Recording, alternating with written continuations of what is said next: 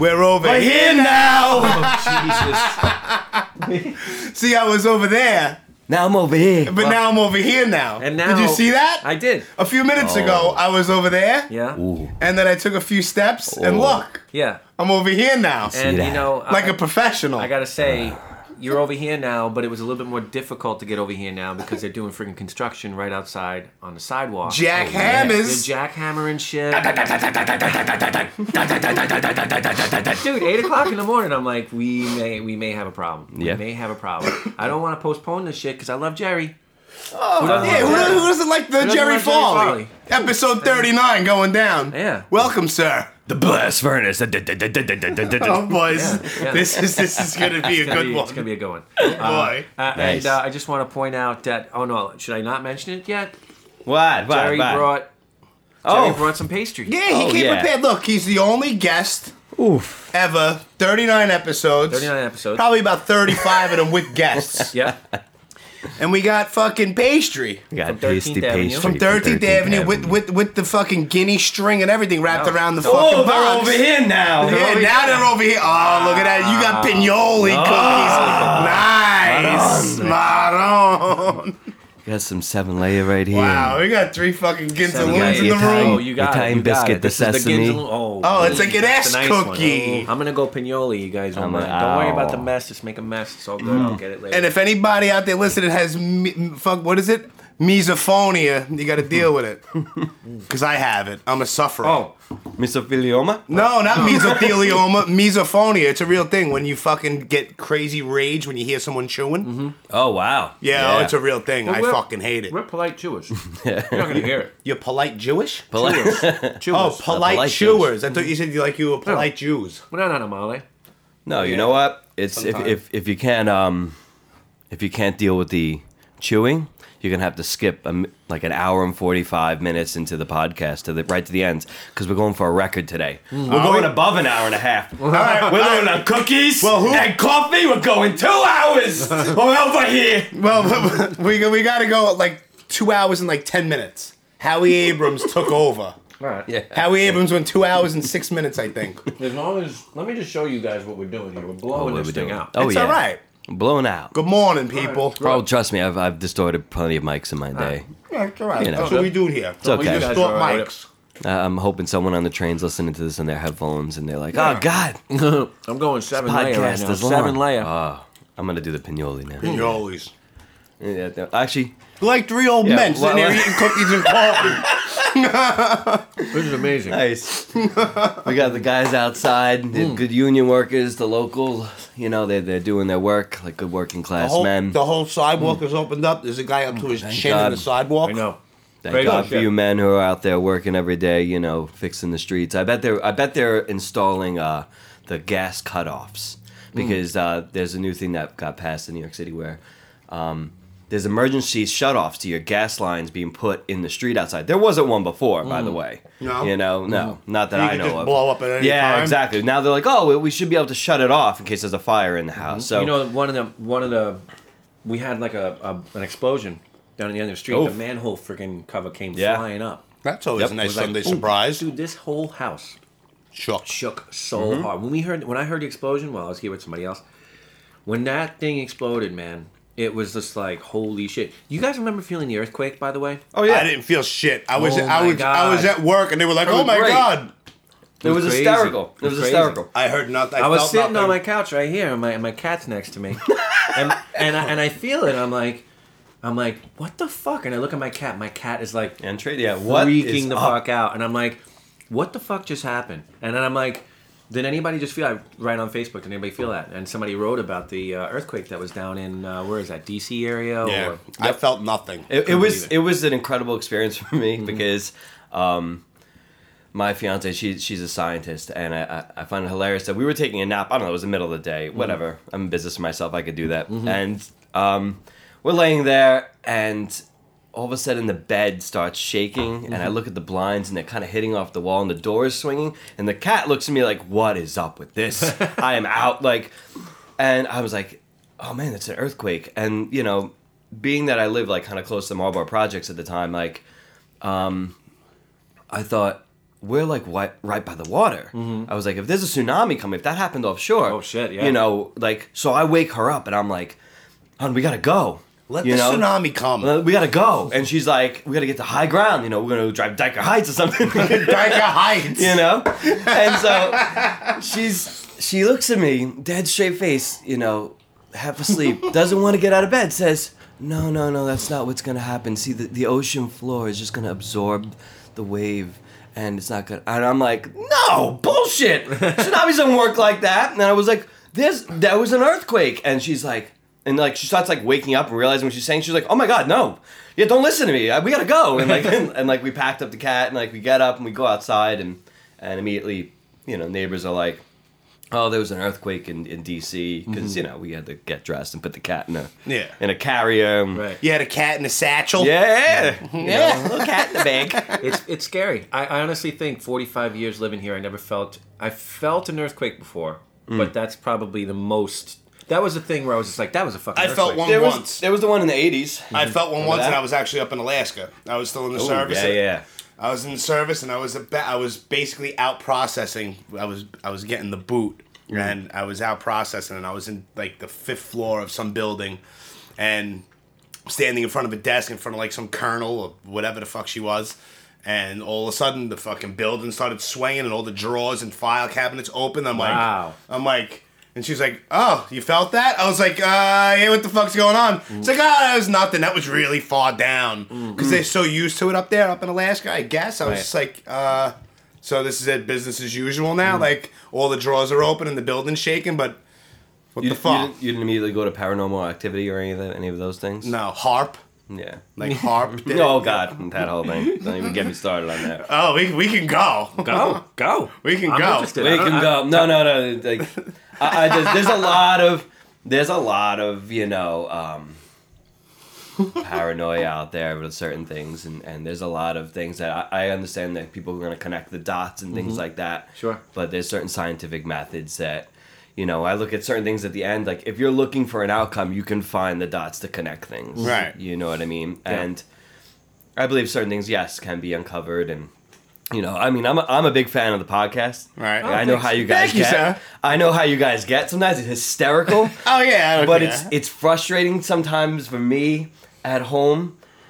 And my friends are on the show with you guys, and you guys are my friends, and we're looking around. I'm sitting and I can't even jump in the conversation. Right, yeah, like, you know, like, I've listened to shows like that, and I'm like, fuck, man. I'm like, I want to point out, you know. And, yeah. And I can't, you know, I mean, I guess if people see me listen to it, because mainly I'm doing it when I'm editing like drums or something like that, and you know, I'm listening on my like phone or whatever, and you know, people be getting into you know different elements of life, you know, in the podcast when they go off of their projects and they you know talking about the things, you know, from like you guys talk about like social media and things like that, and people's involvement on their phones, and, you know, and everything like that, and I look at it, you know, and you know, have a very positive outlook on life, everything. There are definitely always negative aspects to certain things, but there's always like kind of positive, of course, you know, and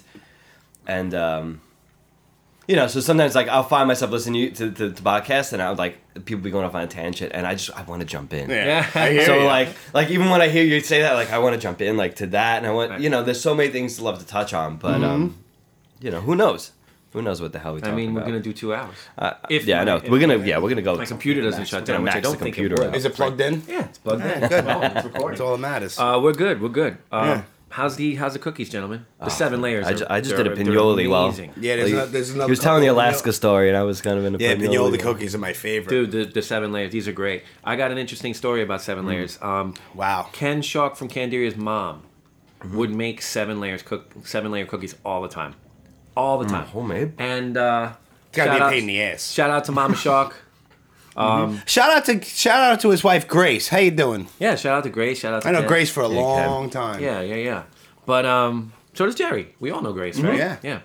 Long time. Yeah. Early 90s, probably like I remember 92. when Grace had she worked in the record shop in Caesar's Bay. That's right. Caesar's Yeah. Bay Bazaar. That's That's she when I sang for first met her. Disgrace, and that's where I first met her. Yeah, I was when like, she had white I was like dreads. an awkward little teenager. I was like, hi, you know, like Yep. I went up to I used to get my CDs down there. I used to get my cassettes from. Did you ever get an airbrush T-shirt down there?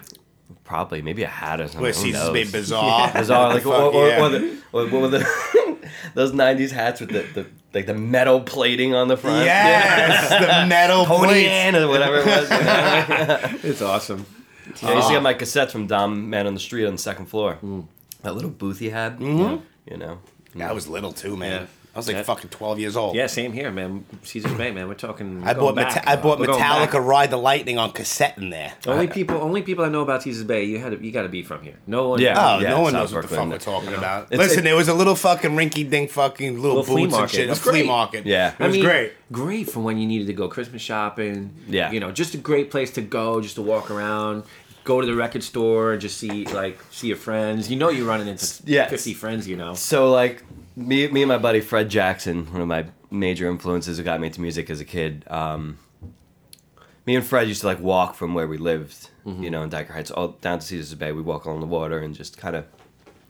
That was like our thing, and just, what are you gonna do today? Like, go and just walk down to Caesar's Bay, and like, we go record shopping if we couldn't go into the city or something like that, and city is Manhattan for all the people not from New York. That's what outer borough people call it. I just had that conversation with somebody. Some guy, he just moved here, and he's like, "So the cities, that's Manhattan." Yeah, I'm like, "Yeah, it's all the city, 5 boroughs, but you get it.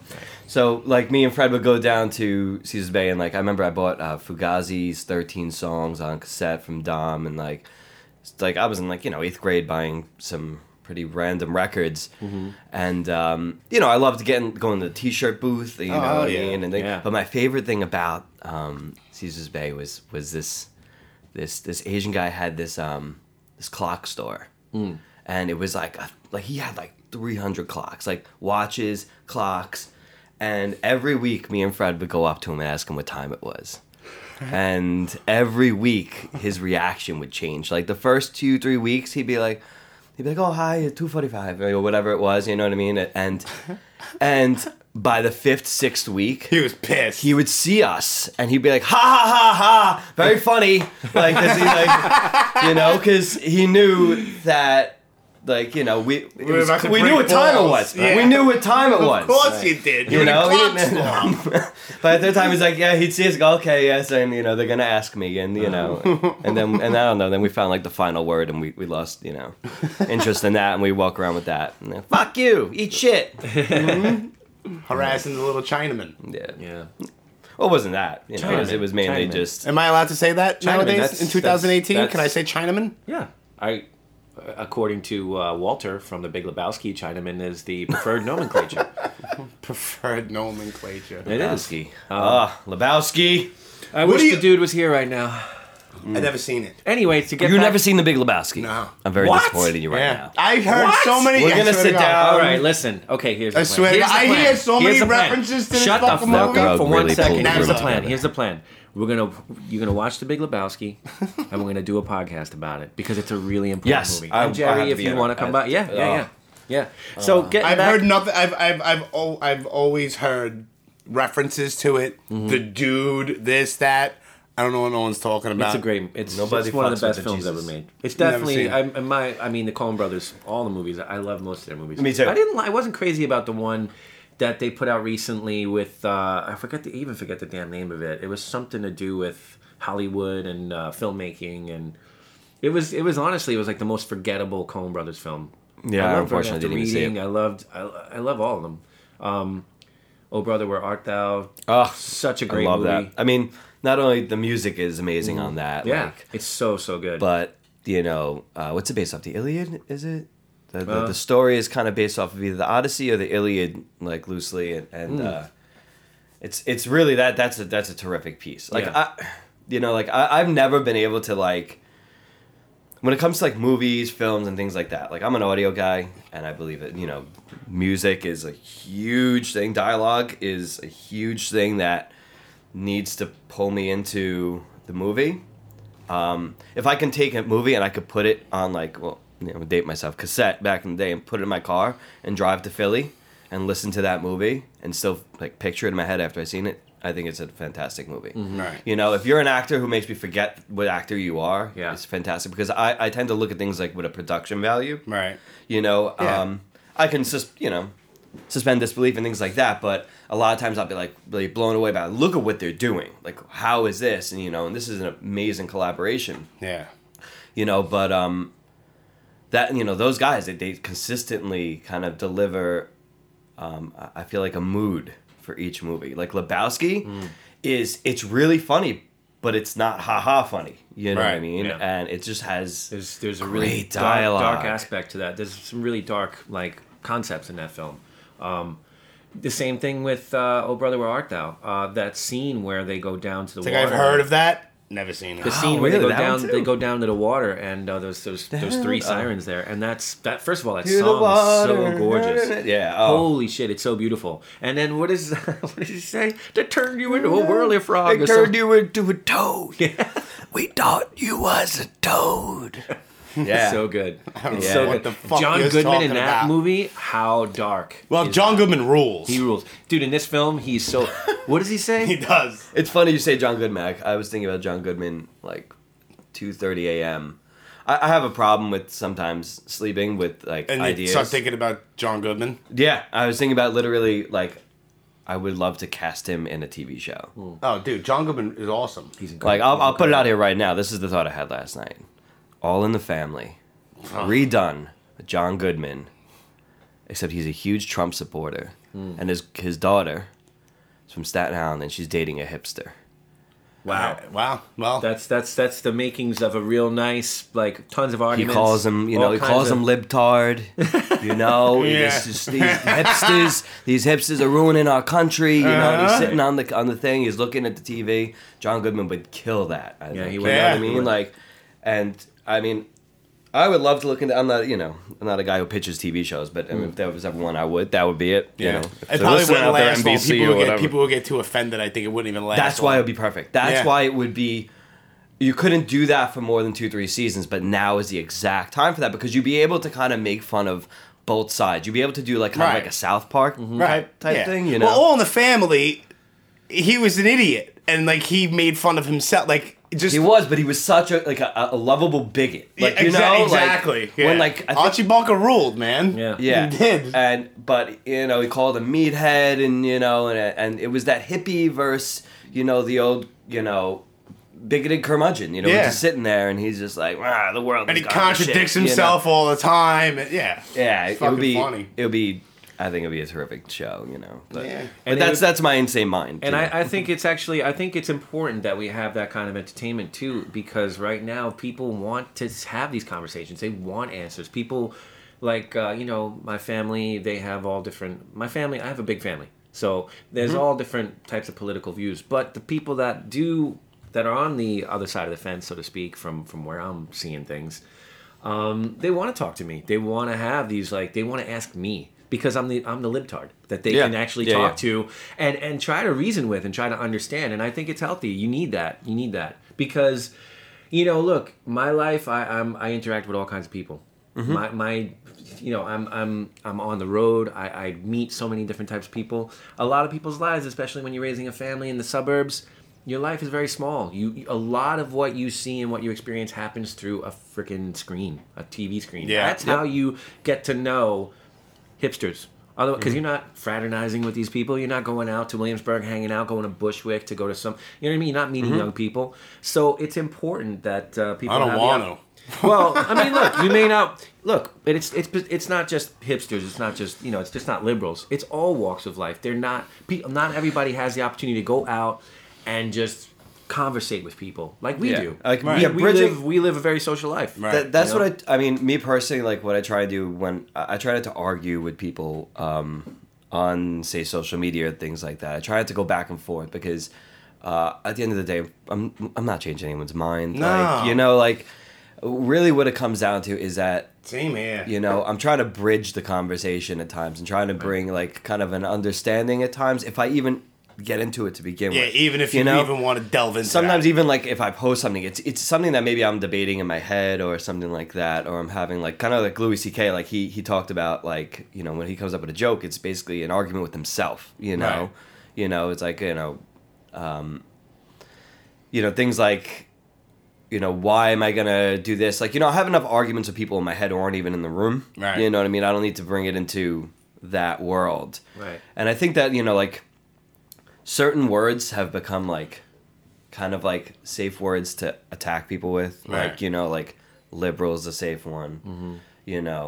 Alt-right and things like, you can just, as soon as someone voices a certain opinion, you can shut everything they say down by just throwing a safe word. It's like, hipster's a safe word to basically say about an entire generation of people. Millennials another one, but really it's like, is there really like a difference between the generations? Because there isn't. Because like I look at the All in the Family like situation or something like that, or say we go back to like the Vietnam War era, you have people saying cut your hair, hippie.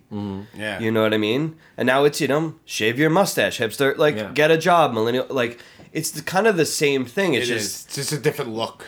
And it really, it's usually the old who are usually get, kind of jaded towards life and maybe have a more quote-unquote reasonable approach to it. And then there's the younger, no, I'm going to do this, I'm going to change the world, or I'm going to do this differently. Right. Like when we look at our generation, right? Like the quote-unquote Generation X, I'm kind of like right on the cusp of the end of that. What was the word that described us in the 90s? Like, Well, we're Generation X. yeah, but there was a word that he used to call us apathetic. Right. There's the apathetic generation. And now I could tell you, like, as adults, these apathetic motherfuckers, they are pretty damn vocal about how they feel about today's music, today's Our generation slapped with the fucking My X. music was the best. You know what I mean? I think every generation Of course. says that their music was the best. Yeah. Music now stinks though. Yeah, but it's good. Case in point. It's good. To Exactly. Be, it's good to be conscious Pause. of it. I mean, when we do this podcast, and we throughout several episodes, we've had conversations that lead that way, and I'm always the guy to be like, but don't we sound like a bunch of old men now? But we do, Yeah, and we're entitled to that. And we're entitled to that. Entitlement. It's No, you see, that's another thing. Another word, entitlement. They use Another that word. Right. We're entitled to our own opinion, just like Yeah. everyone else is. And if you don't like it, too bad. I might not like yours. You don't like mine. All right. So what are we gonna do from here on? right. Go back and forth for what? How about you move on with your day? There's Go to work. There's those buzzwords, you know what I mean? That Yeah. people use, I believe, now to get their point across in like blurbs, in sound bites. Like Right. I think that the way that like we look at like things like social media and music of how it's shared, Right. like I have like very opposing thoughts. For me, like as someone who makes records, to being someone who listens to them, wants people to have a creative, passion towards it. We look at like social media and like how people get out there. And we immediately say, it's making people dumb. It's making people dumb. They said the same thing about television. They said the same thing about the radio. Yeah. Recording, like there was eras when the boob tube, it's gonna make, and we joke around, like we go to the park, like as a kid, we go on that. But I also played a lot of video games in the 80s, and I also watched a lot of cartoons on Saturday morning. Yeah. You know what I mean? Yeah. So But you still found time, and you had the drive to actually go outside and interact with people. yeah, but I think Because there's still I was are on my kids that- fucking Nintendo and my Sega Genesis too. Yeah. Yeah. But then again, Till we had Coleco? Game Boy. I didn't have Coleco. I had Coleco. I didn't. I had Coleco Atari. Vision. I had Atari 2600. I had the first Nintendo. I had the first Sega. I had Sega Genesis, and then the first PlayStation. What about? And then the Xbox, and that's it. I still have my Atari 4800. What about in in my television? workroom. What about Anybody it? having television? I didn't have it. I had it. No, what's that? In television? I've heard of it. I don't know. Awesomeness. It was just great. got so excited. Yeah. It was The kid great in him just- because for me, when I was 12 years old, I used to play Dungeons and Dragons. I used to be one of those kids, and they had the game, a video game version of it. It was hard. Oh, was that the one with the cartoon? Yeah. No. That was Dragon's Lair. Dragon's Lair, I've never yeah, seen yeah. that in anything else other than an arcade. Oh yeah, yeah. If I hit the played that in lotto, I arcade. would get. Hell yeah. I would get Dragon's that Lair was fucking the Dragon's shit. Lair. Yeah, but it would rip through your quarters. Oh, like, dude, It would. You couldn't do it. No one does it. No Yeah. one wins. No. Yeah. But it's so cool. It's so cool. It is. I love Yeah, they Dragon's recently Lair. referenced that in Stranger Things, which It's I great. appreciated. Dragon's Lair rules. You know, Anyway, we went off on a tangent. That's Yeah, all right. that's No, we good. didn't. It's good. Tastes good. Yeah. It's called an organic conversation. Yeah, another word, organic. Yeah. We have a GMO-free conversation here. I don't know if these cookins are gluten free, but I'm having No, another no, No, cookie. they're definitely not gluten free. No, I'm only gonna have one more Oh. because I'm gluten free. No, I'm not gluten free. Indulge a nice pignoli. I had a pinoli. I'm gonna go sesame in a minute, but give me a Okay. second. I'm working on it. Hey, I'm working my way toward it. Take 10 minutes. I will. We're gonna be here for another hour and a half. I know. So Jerry, let's go back to the beginning, bro. Yeah, what do you do now? Oh. But we're going to the beginning, not now. What was it, or what happened that got you into music? How did you come to like become? I want to be a part of music in some way. I want to play music. I want to record music. Well, that's very interesting. Like, you know, I was watching fucking All in the Family, and my fucking annoying friend had a recorder next to me, and he was playing it like he thought he knew what the fuck was going on. Recorder. First time I saw Recorder played, it was by Mike Patton, and it blew my mind. Wow. You see that? Look at that Look at that. segue. But yeah. Well, let's start at the beginning. Okay, I'm Gerard N. Farley. In real life, I play the Jerry Farley, who is a record producer, audio engineer. Yeah, the sometimes the worst nickname to get. Ugh. Talk about yourself in the third person. So douchey sometimes, but Sometimes, You know, but it you can be can't- funny.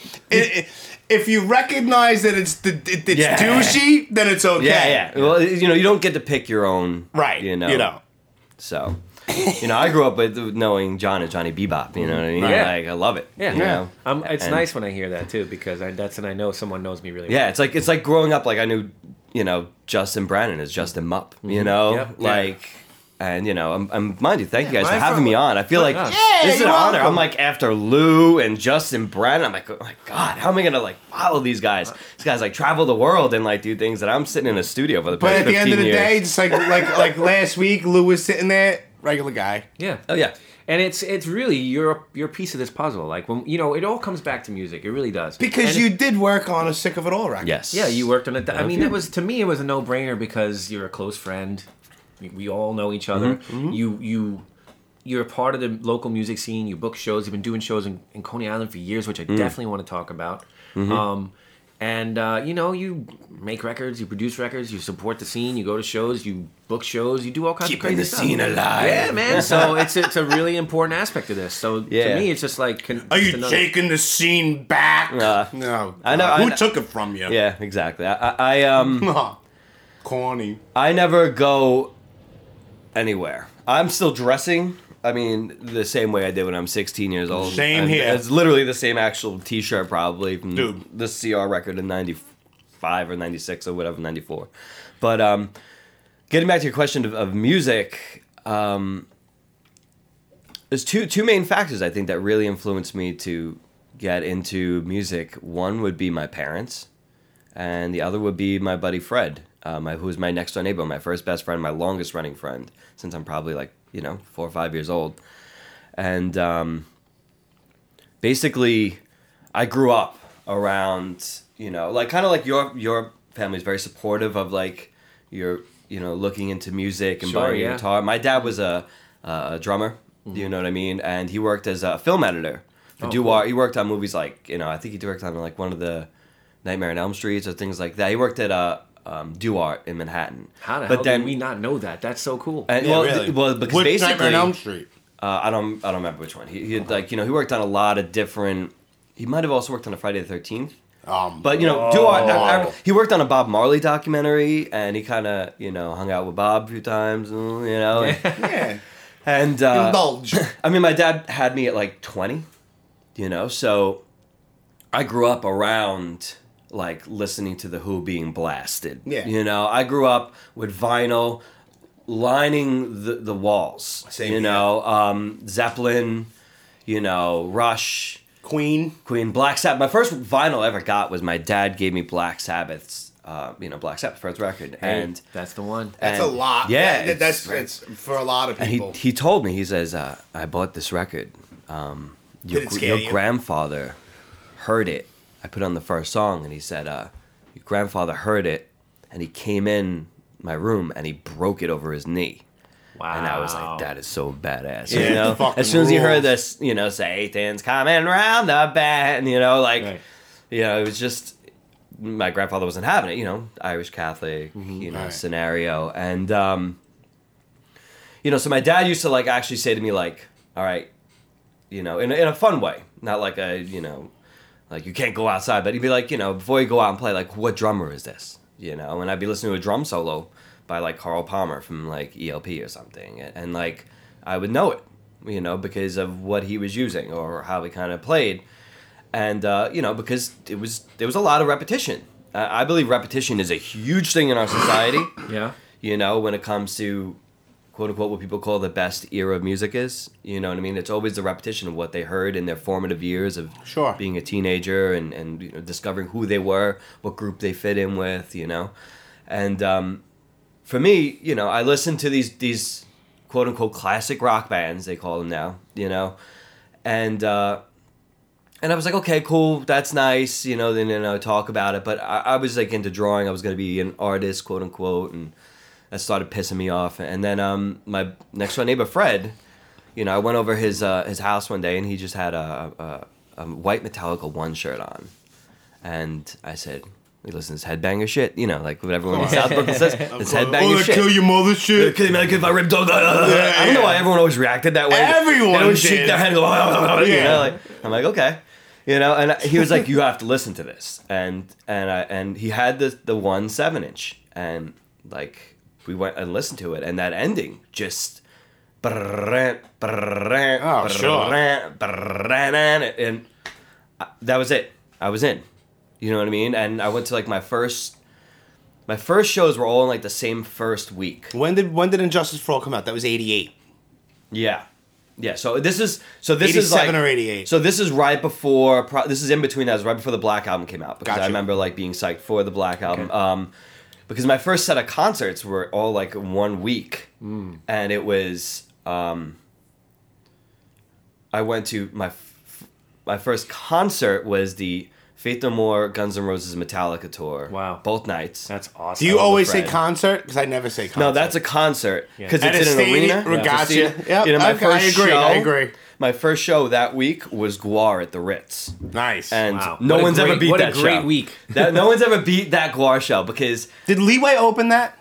no, the Buzzcocks did. Okay, because I saw Guar and Leeway at the Ritz. Yeah, so like I'm like 13 years old at a Guar show getting like they were full on Scumdogs Universe, blood everywhere. oh, yeah. They were like they were out there, and it just I loved it. It was really, really disgusting. Yeah. In a way of its content, so it kind of set me apart from my dad's generation. Where it's like. The Who is going, who the fuck are you? You know what I mean? And now my generation is going, Maggots! Maggots are falling like rain! Maggots are falling like rain! Like rain! Yeah. And, and they had me. And then I went to my first local show, like, that week, too. Like, right after that. Because, like I said, it jumped all in. And it was, like, the Crazy Country Club. And it was, like, Rejuvenate. And, like, Nobody's Perfect. Wow. And, like...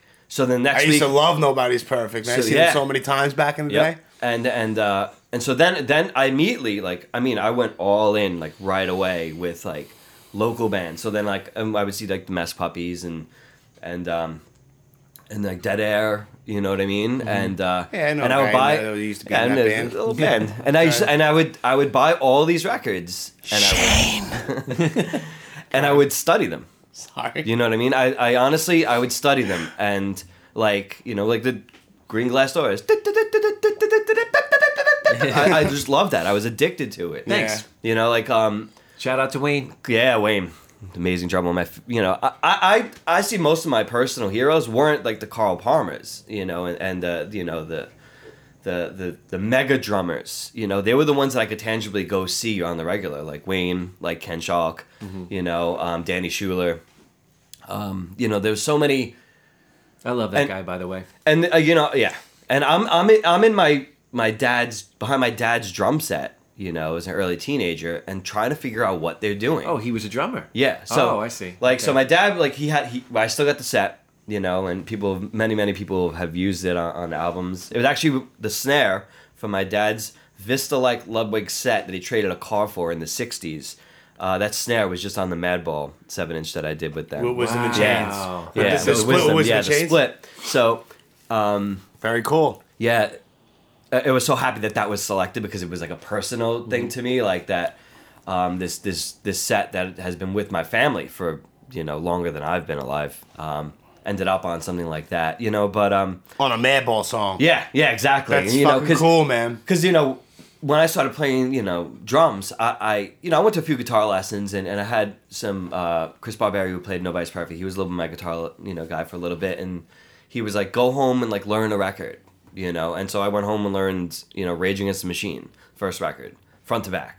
Love it. Still. Once he showed me the tuning, I was like, I went and I just sat there with it. So once I did that, I was like, I'm not going to another guitar lesson. I'm going to figure these all out, Right. And I stopped going to guitar lesson. I just sat behind the drums and like sat behind the guitar and just, and, I've never been in a band that's been quote unquote, successful. Right. Gone out there. I've been in plenty of like all my close friends were in bands with me and, but moving out into the world, I found the only way for me to really connect with music like that was in the studio kind of scenario. It wasn't in the touring performance thing. It was just like, because I love the interaction of the creative process. Sure. You know what I mean? And that was the first thing I homed into. I think more than the live shows were like a chance for me to see what you could do in person.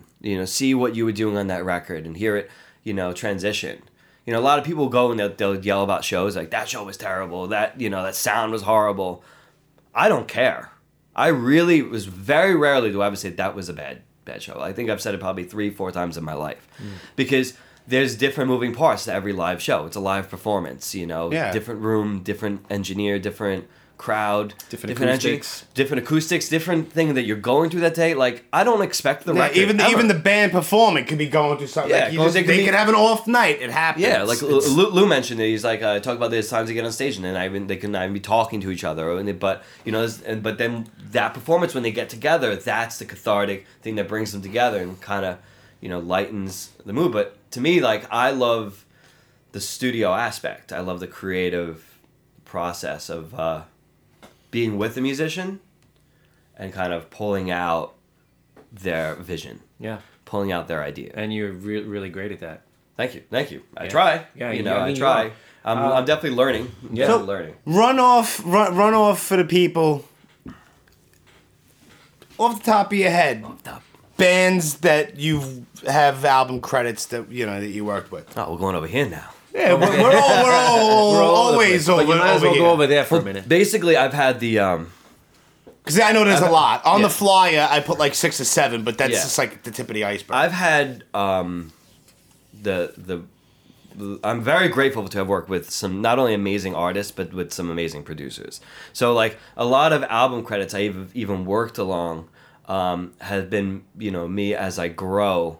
Sometimes I can't help but look at the recording because that's what I do. Because if you see it stop, just let me know.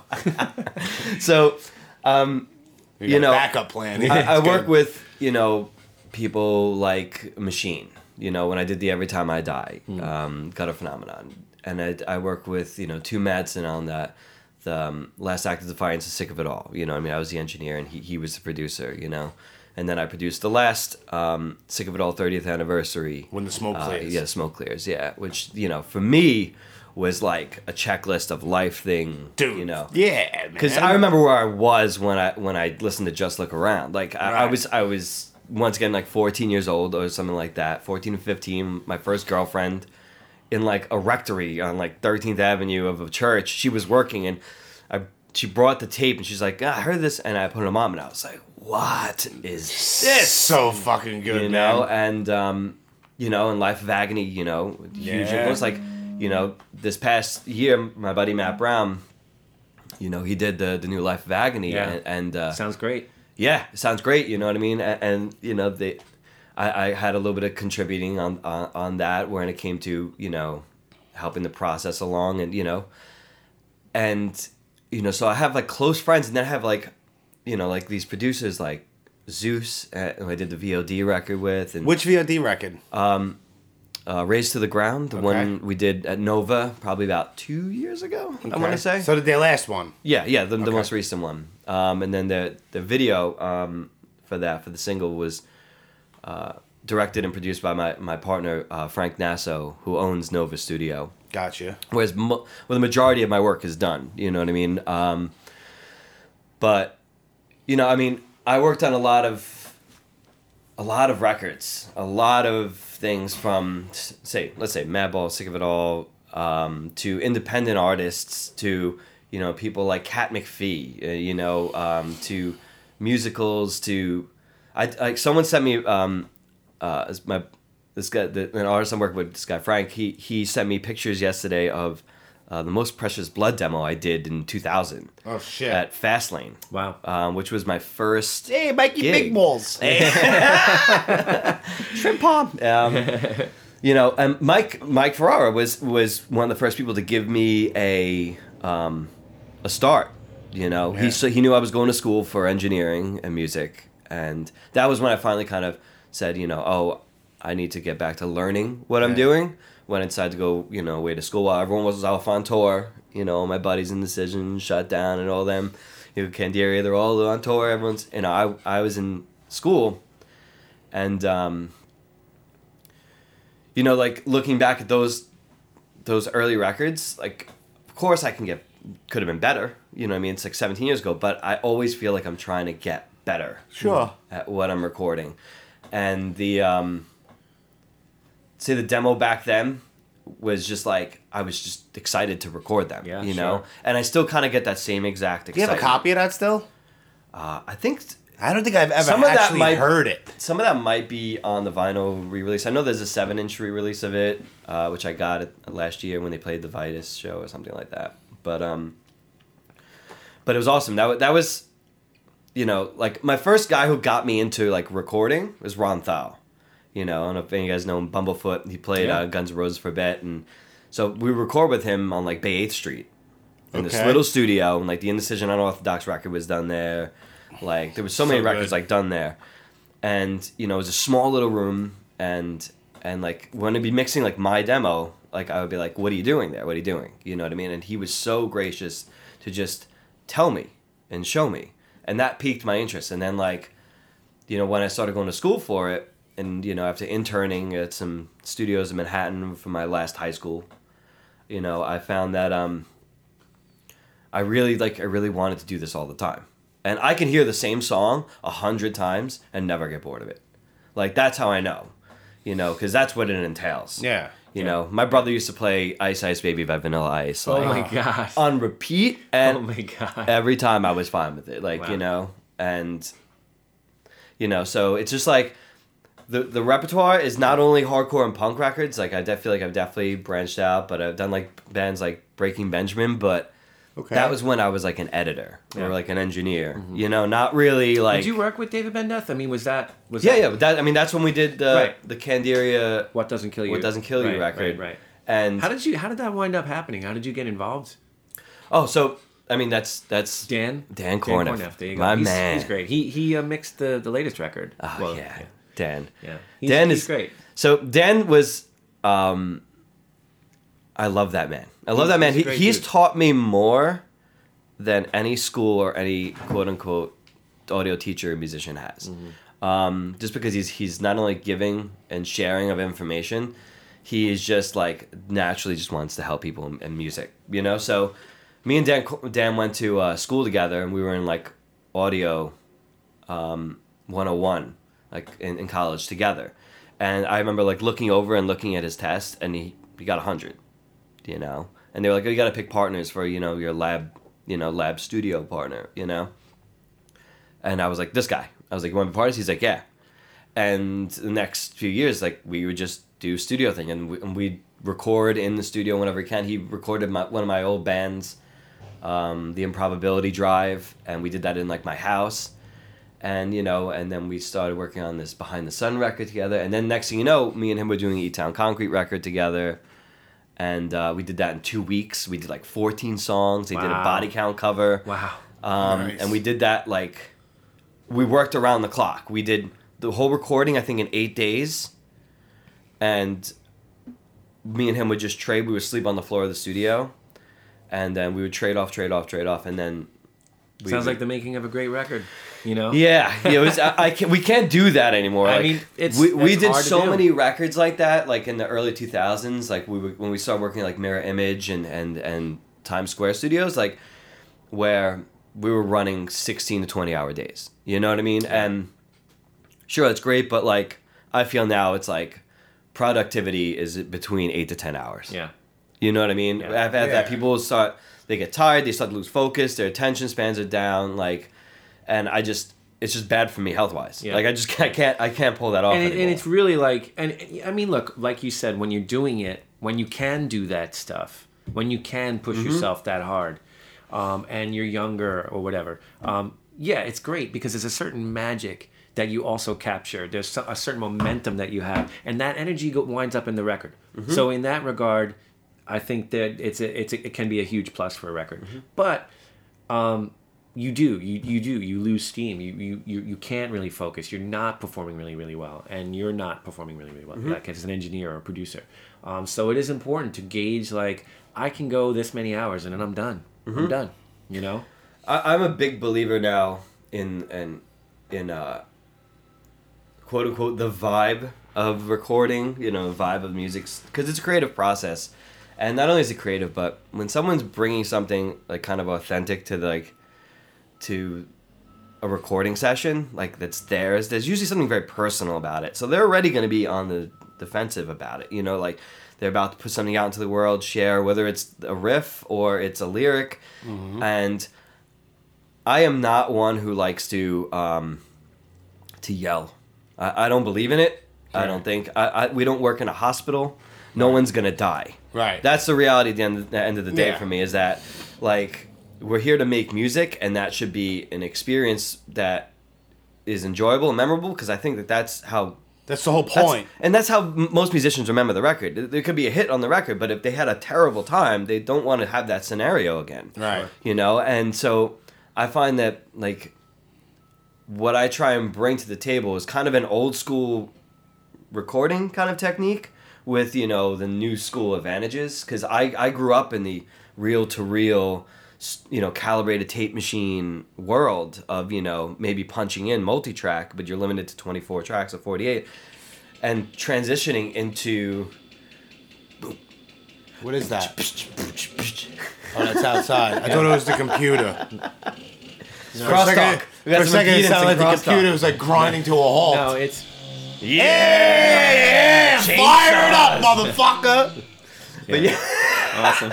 we're over here now. Hey! So, like, in the digital world, like, I was there, like, in school for the whole transition where it went from, like, analog to digital, and, you know, next thing I know, after I graduate, we're quantizing drums, you know, cutting up records and things like that. And some people hate that, and some people say, oh, ruin this, and then auto-tune, people yell about auto-tune and things like that. And I get it.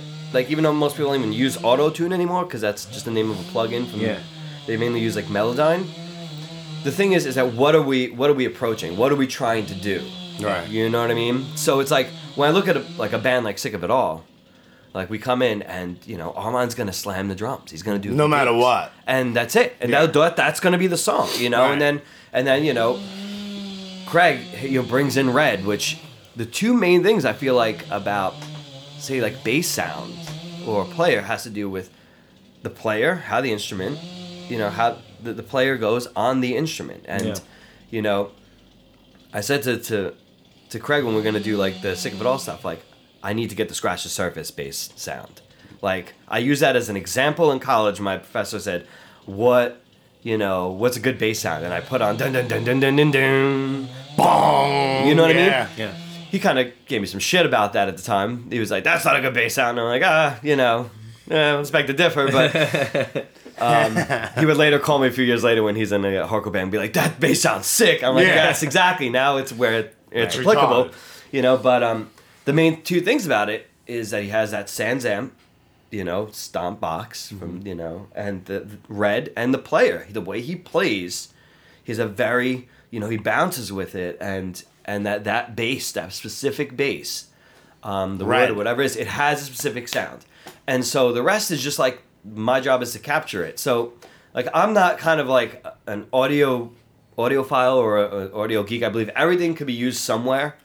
You know what I mean? I agree. But I believe that the main thing when you get into the studio is, like, people feel uncomfortable about playing. You know, some people come in completely distracted. You know, they're thinking about their wife and their kids or the job, or this tour is not going well.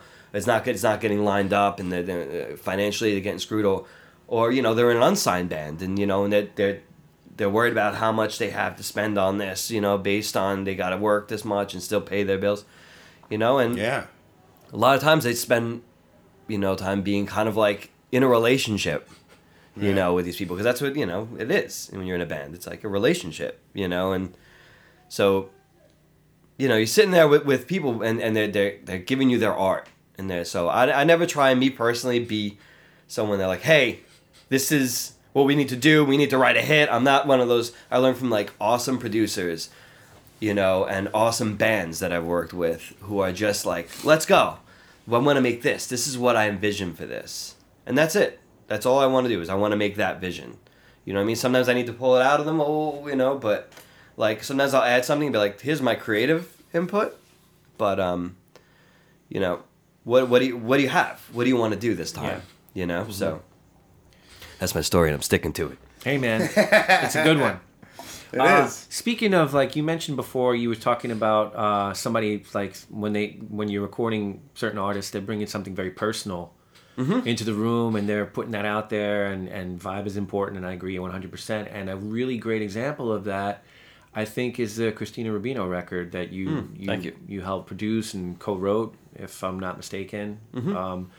Which, what an incredible accomplishment.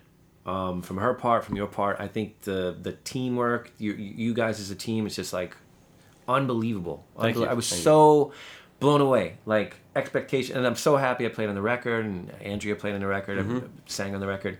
I just think it was such a great example of your work and your ability to do stuff like Sick of It All, and then do something like that. Yeah.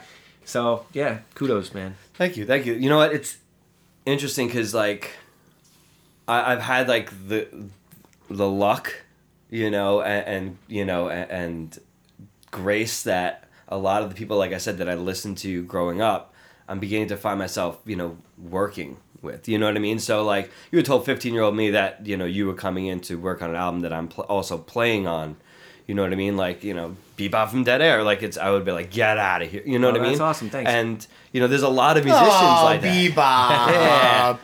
It's like, there's a lot of, and Christina is one of those people because, like, you know, I would go see her band in the 90s. Yeah. And, I'm not hip. You know, Petticoat. Yeah. Well, yeah, Petticoat, Snapdragon. Snapdragon. And so, and,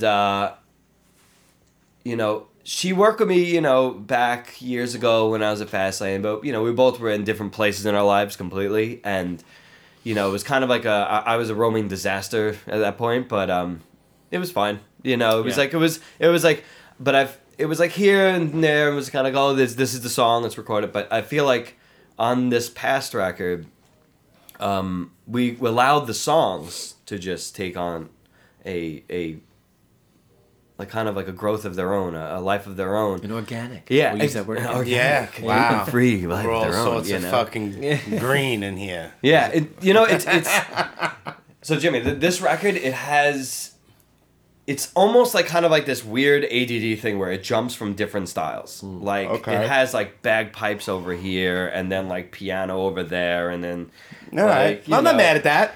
Like some like flamenco guitar here or things like that. Okay. And it challenged me to kind of, because I had to play a lot of the instrumentation on it, you know, because she trusted me with it. She's like, okay, here's something. She's like, who can we get? And she's like, can you do it? And I'm like, okay. So I'm sitting there making music, like recording it and kind of playing it on whether it be guitar or drums or, you know, whatever instrument. And I'm getting paid to do it. And I'm just like, this is like, it rules. This is amazing. This is exactly, you know, What you what I wanna want to do. Like I love being part of other people's, you know, music, but it's mainly me directing and, you know, making sure that we're staying in budget, making sure that things are edited or it's the right guitar sound or, you know, the right drum sound or the mix, you know. But that was a special experience because then I also got to start calling in, because I don't want it to just be all me. I want different input, like people like Matt Brown to play guitar and co-write a song, and, you know, Tommy Labardozzi, and Another great talent. Yeah, that Matt guy? Brown as well. Amazing. Tommy's a really good friend of ours.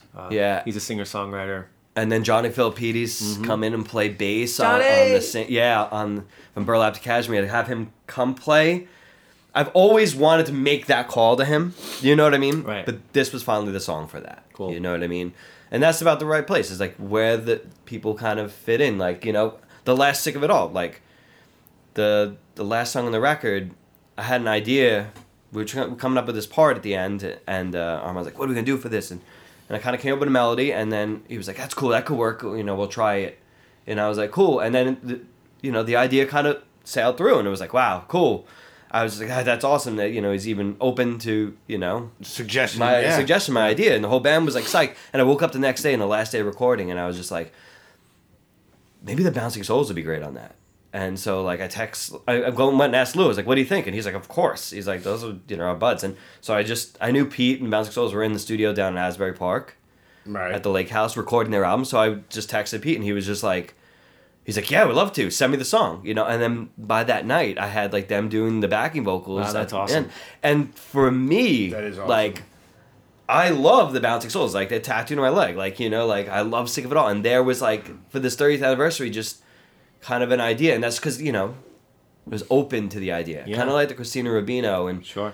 We were open to the ideas of coming in, and not like, oh, I want this. This is me. Right. Let the creative process go. Pulling a bunch of that ego out. Yeah. Which is I learned now, like, it took me years. I didn't realize how much ego sort of really led or kind of, I don't know, I was kind of hindered by it, I guess is a good way to put it. A lot of fear. Like, sure. I think, I loved listening to when Mina was on the Blast Furnace. Yeah. Because it was, first off, I think Mina should have her own, like, meditation show. Dude, like a 5-minute meditation daily. Thing, Mina just says, hey, like, this is what I think today. She killed it because you guys would get, like, loud and everything, and then she would just, like, wrangle the room. That's it. Yeah. And talk about, like, what are you putting out there into the world, and, like, the energy of, like, don't let that outside, because that's what a lot of times we go into, like, the studio, I'm like, this is forever. They hit record, and this is forever, and that becomes, like a spotlight on you. Right. Like, whereas you're when you're rehearsing it, that was great. Yeah. And then, like, then you start thinking, oh, we played it so good last week. So you're thinking in the past. And then you start worrying about the future. Well, how's this song going to be received? Who's going to like it? Who cares? Yeah, who gives a fuck? Yeah. People's opinions are so subjective. Yeah, And they may hate it today. And there's records that I hated when I was younger that I love today. How many records or even bands itself, like, when you were younger, you're like, oh, this fucking band sucks. Yeah, fuck it. And now, like, you revisit something and it's just like, yo, man, like, what the fuck was I waiting on? What was I missing? Right. Shit grows on you. Yeah, listen. It's like me saying, like, the thing when I saw the Metallica shirt for the first time. Right. What's this headbanger shit? You know what I mean? Like, I love pianos and I hated guitars, you know what I mean? And, I think that, like, you can't escape criticism because it has to do with people's opinions. Right. It has to do, you're talking about Which music. I really don't care about. Yeah. Music goes into people's lives. It's part of their identity. It's part of their catharsis. It's their escape, and when it's really, a specific record reaches someone at a specific time in their life. That's right. And when the person changes, the band also changes. Sure. So sometimes people are like, oh, their old thing was this and was that. And it's like, that's your personal experience with the band. Yeah, True. Sure. You know what I mean? Yeah. Like, I hear, like, when someone says, oh, we stopped listening to them after this. That's fine. You know what I mean? Like... Great. Enjoy those old records. Great. Like, yeah. Like, still you know supporting what I mean? the band. Like, I loved, Life of Agony's River Runs Red because of the age and the point I was in my life. Time and place, where man. I was looking at, and then, you know what I mean? And then I grew up. I listened to it, and I'm amazed by it. Yeah. But I don't expect that ever again. Yeah. Like, no, of course not. Like, I saw someone, like, do that against me, like, on a post. And this is where I fight to not fight with people. You know what I mean? It's like, oh, everything passed, reinventing Axl Rose. Is this? It's like, they were different people then. There's a different era. They recorded the album in a day. Like, why would you expect the same thing? Right. Are you the same person? You're not. Right. Yeah. no, yeah, of course not. Yeah. So, Yeah. It would be pretty bugged out, like, if you listen to the first ever Life of Agony demo with, like, No Sympathy, I and so do I. Yeah. Yeah, it's a full-length record. yeah. And then that came out in like what, 89? Mm-hmm. And if you listen to the fucking record that came out in 2016, 17, early last year. It was last year. Yeah. It was April, I believe. It's It two was different release. bands. Yeah. It's just like Yeah. you can't. It's like Vinny Stigma always said. It's like people say, "Oh, this album doesn't sound like one voice," and then go fucking listen to One Voice again. Yeah. It's just like it's like you want one voice, listen to fucking One Voice. Every album sounds different. That's what I love about Sick of It All. It's like you listen to their fucking from their 7-inch. Every single record has a different sound to it. Mm-hmm. Yeah. I mean, it's all hardcore shit. Yeah. But there's a different sound to everything. And that's the thing. We were talking to Lou about that. We were discussing how important production is. Because, one of the things that we were pointing out was like, you could write these amazing songs. Right? You can, this song is going to be the best one on the album. But if the production and the mix isn't right, it'll ruin Your it. screen went to sleep. That's okay. I just got nervous. It's just a screen.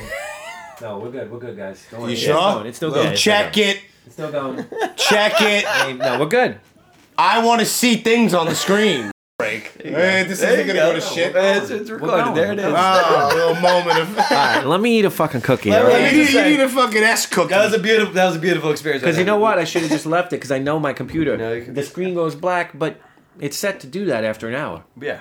Yeah, but listen, I get nervous. gets We had- nervous. we- Well, we- we so had- now I hit stop. So this is a perfect example. So this is my daily. This you like that? That's a good cookie. It's a good cookie, right? Yeah, it's a good yes.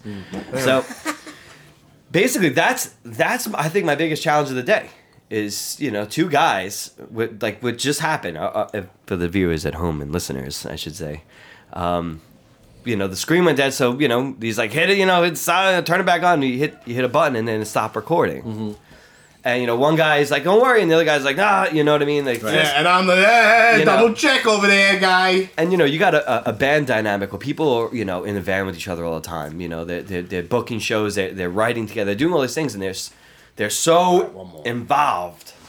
You know what I mean? Right. That easily any little thing could escalate into a big thing. Right. You know? Sure. And I feel like my job is part therapist. Yeah, I thought John was about to Part punch me in my parent, face. part girlfriend. I'm only You know what I mean? Sometimes I gotta be, I gotta be their encouragement. I gotta be their, I gotta be the, I gotta listen. Voice of sometimes, reason. I gotta Sure. voice of reason. That's I gotta, I tell everyone to kind of relax, we're over here. Now, Yeah. I love that Dice reference, by the way. But it's like in the studio, there's always going to be a problem. I like to call it like, what's the problem today? Because I run into a different one every time. And it's never really the same recurring problem because usually it's fixed. It's always something new. New operating system, new wire, something's dirty, something, there's a neck is out of, the intonation's off, there's a buzz on a fret, we broke this skin or whatever it is, you know what I mean? And people sometimes freak out and it could completely kill the vibe. And I had to keep that because if that gotta keep goes that shit under downhill, wraps. yeah, because we're still, I like to work on budgets, I don't like to work Sure. under the gun of worrying about money. I like to have that worked out on the side and then just let's create, you know what I Right. mean? And that definitely affects me financially because I definitely spend a lot of time over what I should. But I'm not in this, for money. I'm in this to make music with people and pay a couple of bills in the process. that's nothing wrong with that. That's an added bonus to when you do it for long enough and Gotcha. I feel like you do it well enough. I haven't had to look for work in 15 years. That's a beautiful thing. Like people come to me and I don't chase bands or seek them out. Like people come to me like, "Hey, I liked what you did on this." Right. So this person vouched for you and everything. Okay, let's do it. What do you want to do? And every project's different. It's like a private contractor. Sure. Someone comes in, they go, "Hey, I like this room. I want to do this, this, and that, and I want to add this, and okay, this will take that long, and maybe cost about that much. What if we did this, and you work shit and then out. You work it out. You know what I mean? And as long as people show up and they're prepared, Right. being prepared is like a huge ordeal. You got to be prepared for class. Because it's like if I'm gonna play drums for hours, I gotta be physically ready because I may in my mind be ready to play it. Oh, I know the songs, but hit the 3 hour, 5 hour, 6 hour mark. Oh, I'm losing gas, and you got to be ready for that. And so that's one of the things I love about the Sick of It All guys, and the Madball guys, and they just Energy. yeah. than energy, and they bring the same thing they did to the live show to the recording situation. Yeah, I'm sure. Madball is one of the most energetic, incredible bands. Dude, Freddie is unbelievable. It's Freddie. Yo, it's let me tell you, Freddie man. fucking... Because Hoya, greatest guy ever. He's not doing youth crew jumps. No, but he adds a Like different Pete. kind of energy. His music. Oh, absolutely. Oh, no, dude. The His music fucking is very bass is energetic. ridiculous, too. The tight aspect of knowing what you do and knowing what you're playing and the confidence that comes behind it. Like, that's other things. Like, I go into the studio, whether it's someone it's their first time in the studio or they've been 100 times in the studio. You know, a lot of times you walk in, it's new to you, and now you're gonna record it, and you're like, I don't know how this is gonna be, and my job is to build the confidence. Like, I don't use negative things like you suck or why. Like, there's nothing but it's counterproductive to recording. I'm like, good.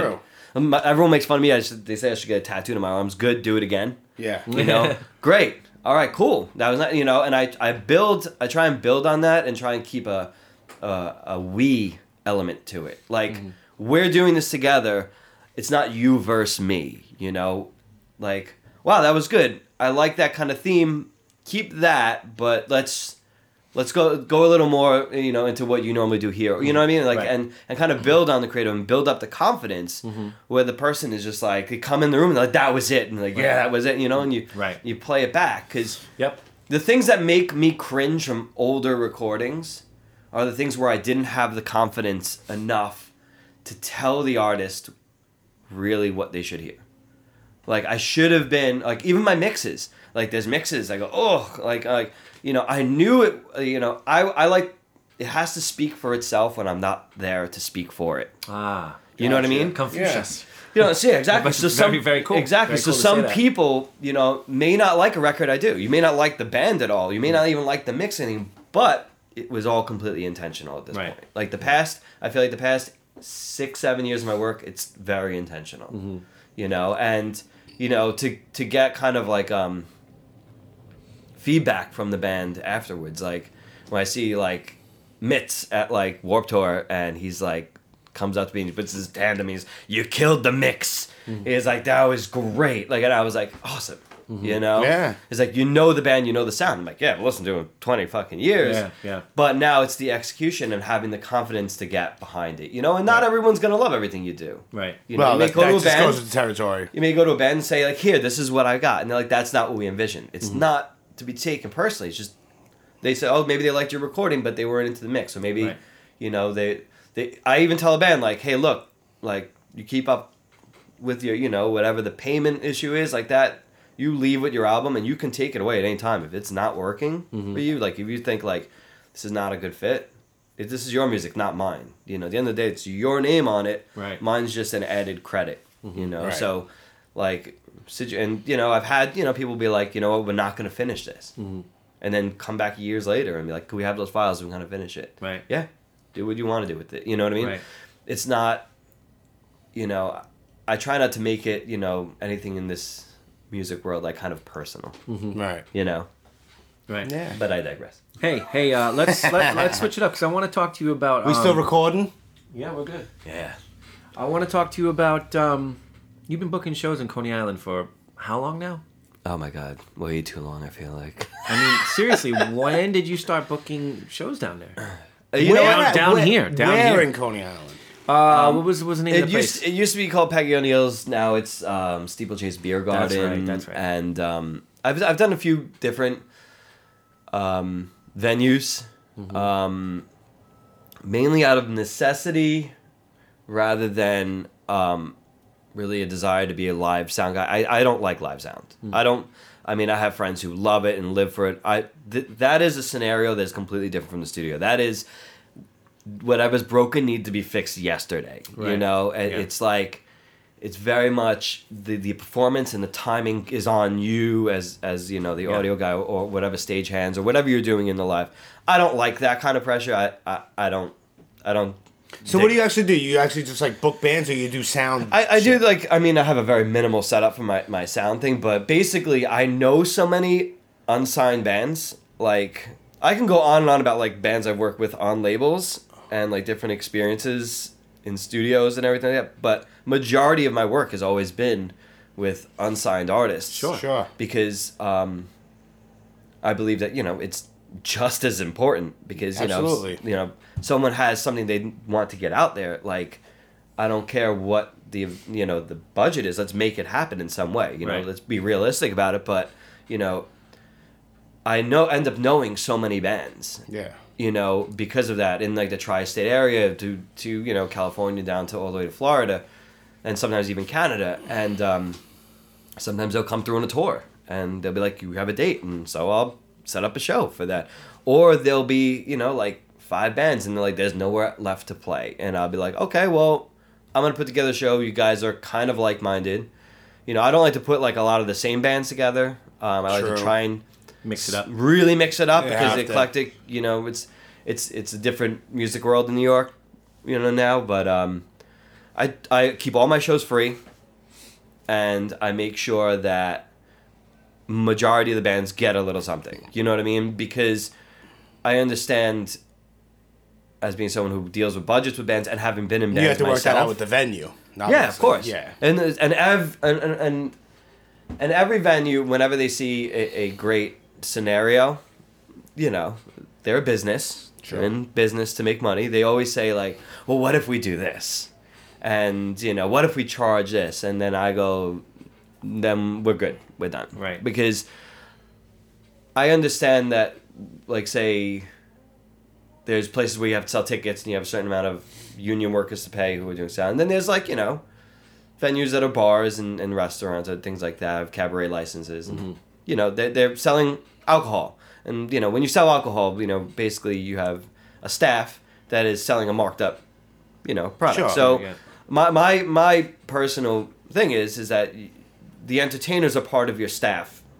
You know what I mean? So you're going to bring in people, your focus is to bring them in to drink, right? Or eat.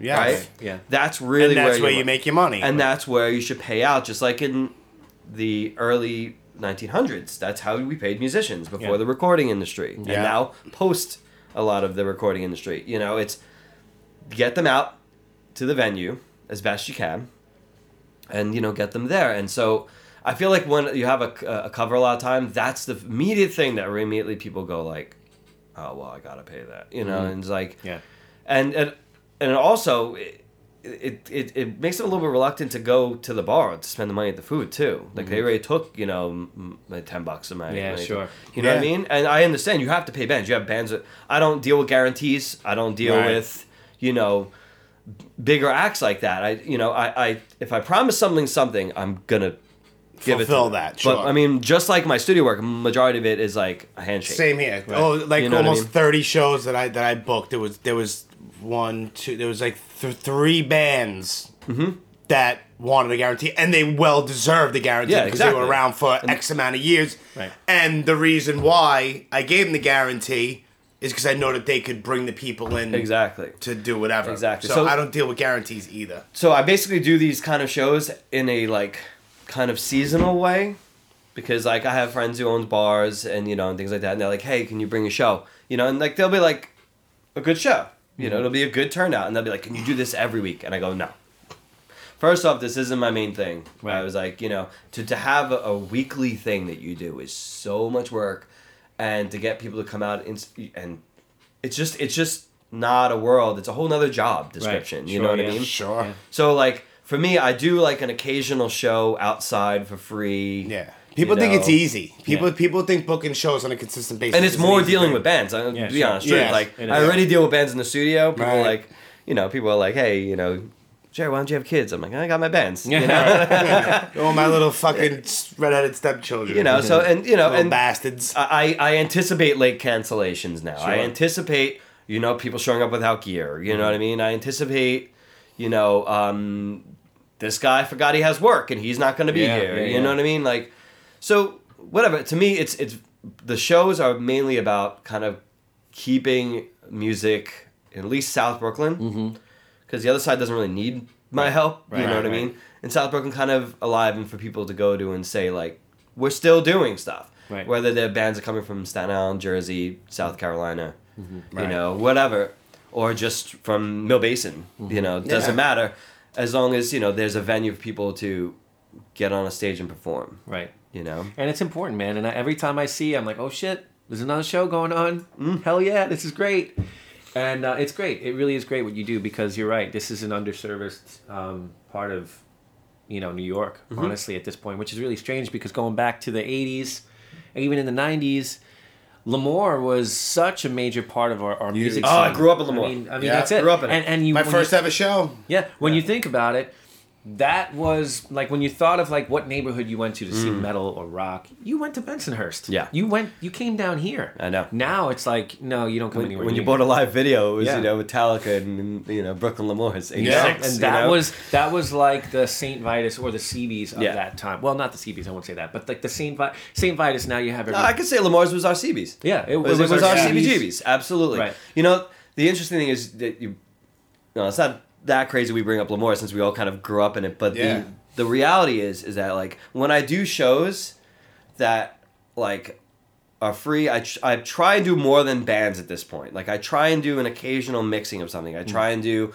a comedy show mixed with it. I try and do an art show with, like, say, this guy's from the CCD. That's right. You did. That's right. There's one of the shows I saw that actually you got rained out.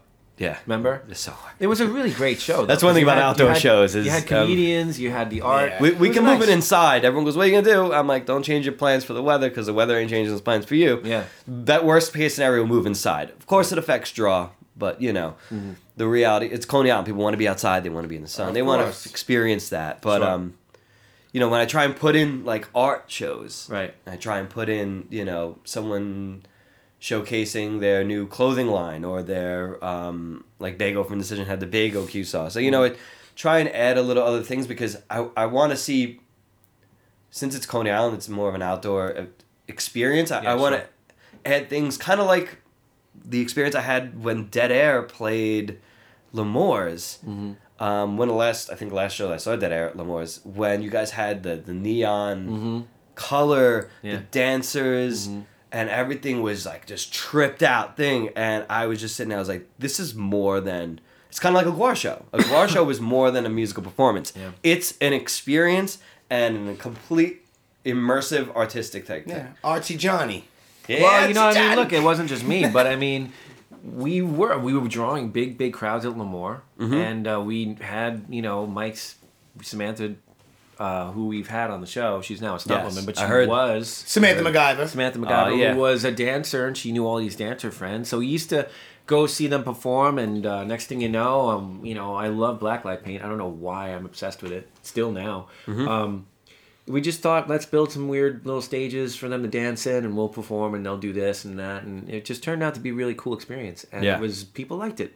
Yeah, so. Exactly. It's very, memorable. I mean, it's up there with, some things I've seen, like Carnivore. Wow. I mean, thank you. That's a great compliment. When they throw meat on the crowd, it's up there. So like the opposite on the spectrum. Yeah. Guar played Lemoore's. Oh man, I was so happy. I got eaten by the maggot. I didn't see. Oh my God. I got to give Sylvester Hyman a kiss on the cheek that night. They all signed my shirt. And this executioner wrote, "Thanks for the blowjob, kid." I still got that shirt in my workroom. Like all of them signed it. Odorous signed it. All of them. We were on Warped Tour with them, and you know what? That I hung out with the Guar crew pretty much every night after, because they would cook. They would just cook. They would sit around and cook, and it was us and the CKY guys, and it was just a nice place to chill and shout out to Chad. It was very different than what everybody else had going on. A lot of people were doing like partying and everything like that. Those guys were just chilling out, smoking a cigar and just relaxing, listening to music, making some barbecue. That's the most amazing thing about like Warped Tour this year for me. Personally, I know there's like going to be quote unquote one last one, but this one was great because I've been to so many in the past. I've been to the 10th anniversary up in Boston, and like I've had like friends bands play, but this year was like a multitude of not only bands that I like loved growing up with, but now bands that I'm loved and I'm friends with. Yes. And bands I'm loved and we're friends with and now have worked with. Yeah. So like people on like I recently did a little bit of writing with Chad from CKY, and we're trying to work on a project. And Sick of It All was playing, and I just did that 30th anniversary album with them, produced and engineered it, Nova, and Amur played, and I'd done work with Frankie Amur, and like you guys played, and Candiria played, and you know, I've worked on a Candiria record. I've gotten to sit there and edit and engineer it, you know. And like Guar is a band I haven't worked with Guar, but that's you know, that's that first band that, you know, that blew me away. Right.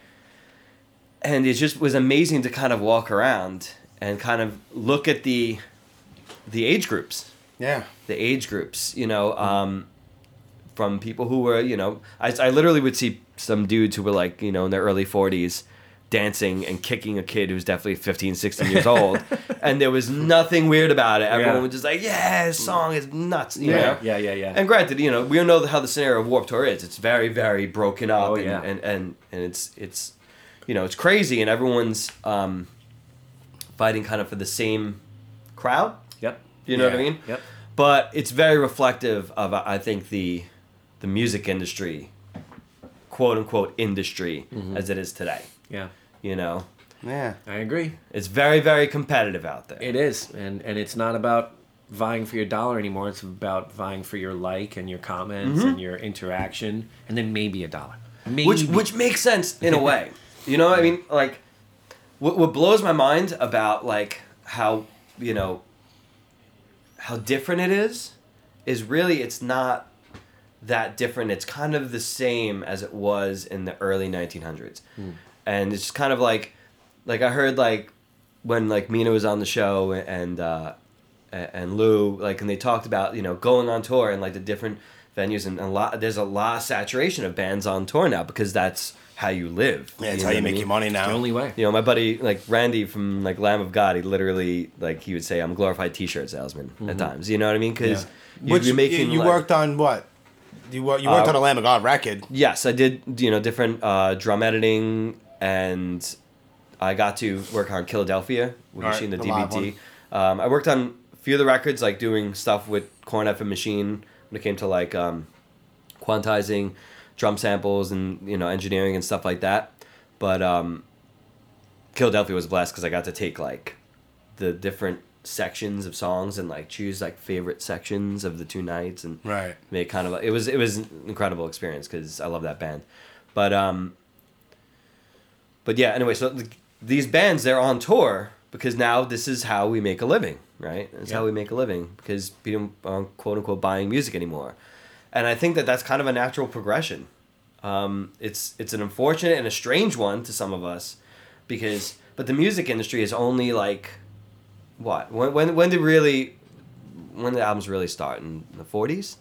You know what I mean? Big band, when we're talking about, they were worried about it when, you know, music first started coming about, like, oh, we're not going to sell pianos anymore. We're not going to sell sheet music because people are making their records. They're going to steal my music. There was a paranoia there. Right. You know, and then, you know, rock and roll came along, and then Frank Sinatra is, like, suing, you know, rock and roll bands because they're gonna, you know, they're dumbing down and they're changing the format and they're selling little 7-inch vinyls. And then you go to moving on to the next era, and you know, Frank Zappa said, you know, like, we were better hands when it was the cigar smoking. Yep.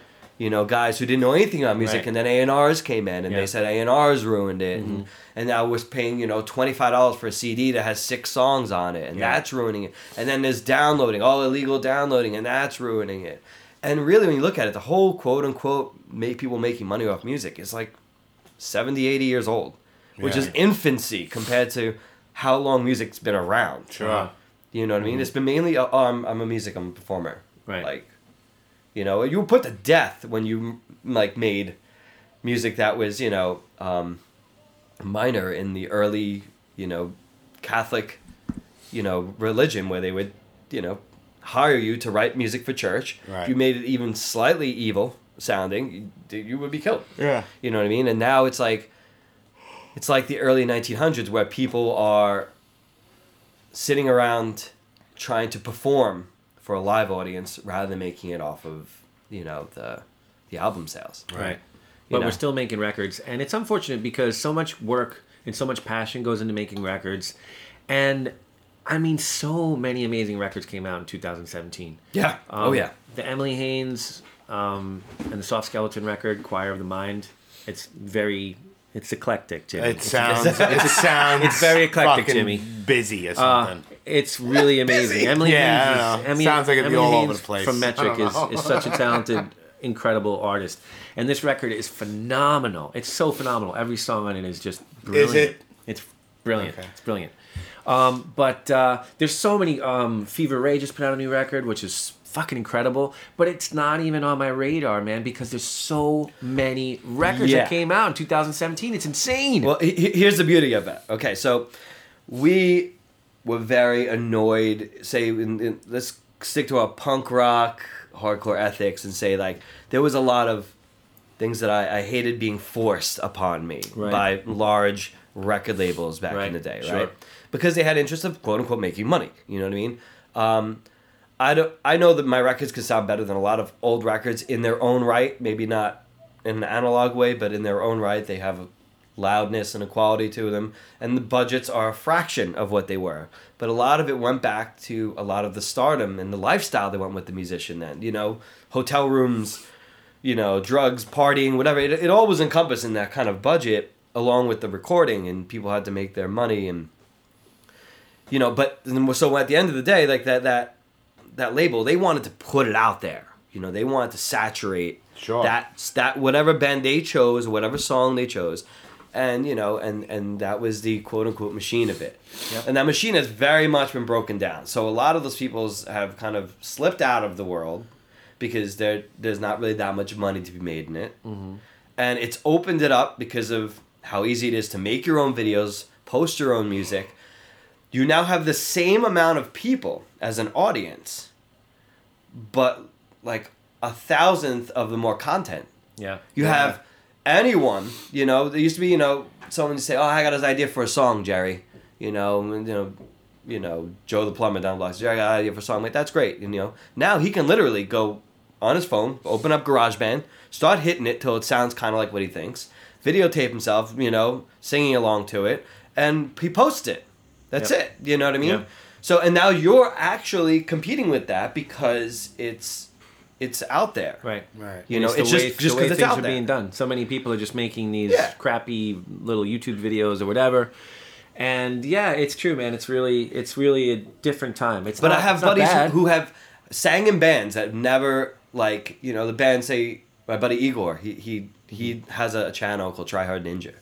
And he was singing in a band called Gravesend here, you know, and, you know, we tried to do that band for a bit, and it was one of the first bands I produced, first music video Frankie shot, and how we met and everything, and end up doing Nova Studio, and he ended up making his own YouTube channel about like video games and songs about them, kind of like, and then it turned into an actual career. He now lives off his YouTube channel, and has an entire fan base, and you know he lives off it. He charts on Billboard with these things, and that's a completely different world, but it's very alien to, you know, musicians who are used to a lot of the older things, and that was the crazy thing about, I think, a lot of the labels. Yeah, they were used to the old model. The model, yeah, and that's the thing. It's like even I mean, you know, Canderia's been around now over 20 years.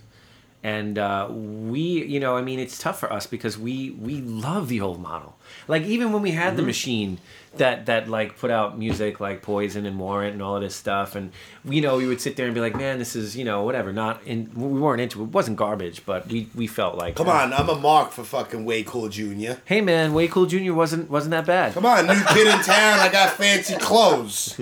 But the point is, at least there was, in our minds, when things changed, we were like, well, at least there was the machine to hate. Well, like that's there was something that you could aim toward. Now it's just like, man, what am I working toward? You know? That's the amazing thing, but I think that's the liberating aspect of it, is now it's about what is your content actually saying. Like, I get it. Like, there are certain things that I only heard because everyone else was listening to it. That's it. It's the bottom line. You know what I mean? But there were things I discovered, and you know, and I wanted to share with other people.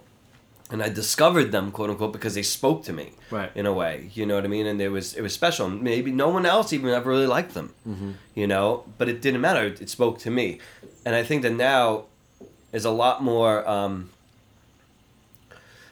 creative freedom, because we're not used to. We don't need, quote unquote, choruses. We don't need an album to be a certain length. Right. I could have an album that goes for 2 days, literally, and post it, like, you know, but it's a matter of, am I going to keep someone's attention span? And people say people's attention spans suck. They You know do. what I mean? They do, but they've always sucked, in my opinion. I think it's worse now. Like, no, I think it's just changed. It's changed in a way. I love it, like when you guys talk about on the podcast about people taking out their phones. I sometimes take my phone out in a room, just lift it, just to watch everyone take their phone out. I put it right away. I just Right. take it out, I turn on the screen, I put it away, and I just watch the room. It's hysterical to me. Because it is like something like a, you know, whether it be your business or your interactions with people who aren't there with you, you're alone. It's amazing to see that the cues, the social cues. And you know what? Like, a lot of the songs we grew up on, like, they were the songs because of the repetition that they were played in our lives. They were played and they were played and they were played. Spoon-fed, man. Spoon-fed. Yeah. Conditioned. Yeah, we were conditioned. And nice, I like that. You like I that? See? I do. Nice one, Jimmy. Thank and- you. and- Oh my God. So, like, think about, like, how much harder it is now for a musician to bear something and have the world really pick up on it. Right. It's Yeah. like, you know, I mean, one of my favorite, I was listening to last night, Julian Baker. Oh. She Yeah. I don't know what that is. You always speak about her, and then I saw a video. I was like, "Hey, man, now I don't get know it. who that now I is. get it." Julian Baker, she's like from Memphis, Tennessee, Mm-hmm. punk rock, and now she's doing this solo thing, and she did this first solo record, and now this is the second one. It's on like Matador or something, but there's an authenticity to her music that she can stand there and just play, and you're kind of mesmerized by it. If you like that kind of style, or, you know, obviously it's always about some sort of taste. Yeah. But it's a bearing type of art that she has that she did not plan initially.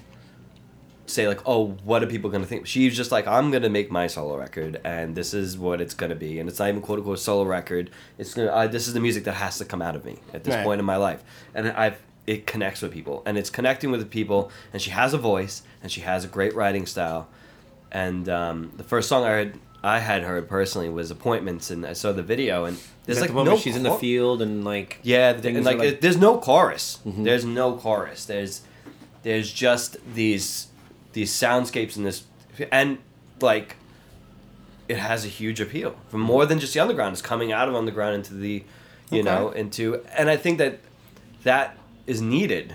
Yeah. You know, if you're gonna be, Because it's different. yeah, and if you're gonna hit people with like the short attention span, you have to just be in and out, more brutal, faster, harder, like, you know what I mean? Yeah. But then again, like you say, fast or brutal. It's like nowadays. done deal. Oh, well, they're in a different fucking league, bro. But it's just like there's so many bands nowadays. Yeah. It's like you could put 10 different songs on, like 10 different bands. You won't be able to decipher who the fuck is who. Yeah. Oh, At I all. think that's once again that's Everyone's just trying to just be harder than the next, and with your lyrics of how you hate everything and you're a fucking backstabber. It's like, Or they're whatever. taking it a step back and they're going back to thrash and like, oh, classic thrash metal. It's like, really? running out of shit. You're running out of to shit. me. There's two things that made that. And listen, That if world you like open it, up. and if you like it, you like it. Yeah, Have of course, at of it. course. I mean, I'm not knocking it. Just, a lot of it's just not my bag. Yeah, but that's the thing. It's the amazing thing is that it's different people expressing their own. Sure. You know what I mean? Their own take on it. You know, all of music throughout history is just basically someone taking different influences and building them kind of together with their own take on it, Right, Their own right. performance. Sure. You know, kind of meshing things. You know what I mean? Like we all like, you know, the different influences that say happened to the Bad Brains, and then what they call their influences, and you know what we assume the influences and what they actually listen to, and then, you know, and then you have, you know, artists who are finding themselves. You know what I mean? And who are like saying, this is my voice, this is who I am, or that wasn't really us. You know, there's sometimes they'll later admit in like, we were trying something, you know, I was really into this at the time, or whatever it is. That's. I think that goes pretty much with everybody. But I think, I To a think certain that's- degree. Once again, I think that's still a new development in the musical world. Prior to, I will put the defining moment as kind of like Kurt Cobain. Like, prior to that, musicians especially in the 80s, were on a different level of like, you were godlike. Oh, you know what I mean? yeah. Even if you were as attainable as like the Ramones played at speeds I can't even play like ever in my life at one point. You know what I mean? But these that was all broken down when someone kind of was able to come in and literally write a guitar thing that went near near, and like anyone I knew could pick up a guitar and play that 2-note riff on the open E string. And, like, they were like, I'm Kurt Cobain. I'm in Nirvana. Like, right.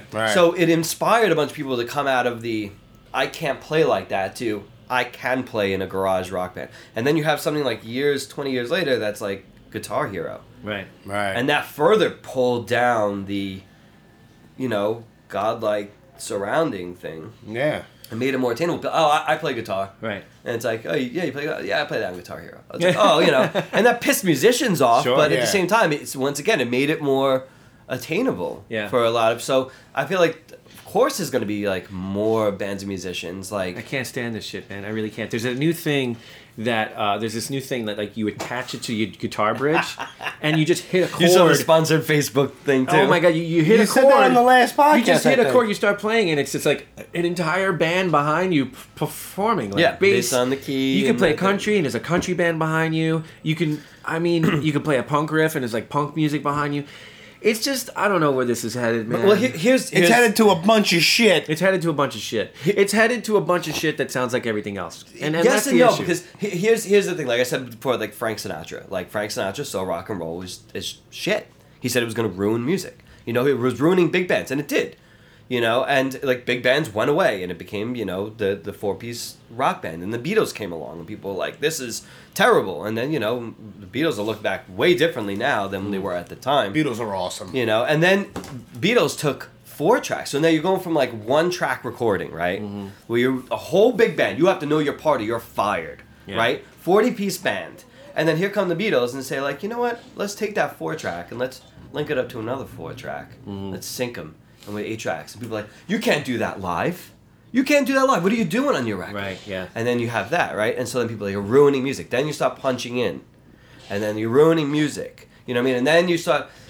Then it comes to the DJs. Editing files in Pro Tools. Yeah, and then people say... And then you're quantizing. And that's ruining... And the auto-tune. And that's ruining music. And everything. But they're all just kind of tools. Mm. And at the time when they're overused, they can feel like they're ruining. But... Right. They kind of find their place. Like I remember, like in one of the shows, Drew Stone mentioned his son, like how knowing what he meant by what a DJ has evolved into, rather than what he initially thought. And like, there's plenty of things about Digital Realm that makes more work for me, and less work on the artist. Mm-hmm. That I feel like sometimes I'm like, what am I doing this? Am I even making music right here? Right. But it's a matter of where am I using it.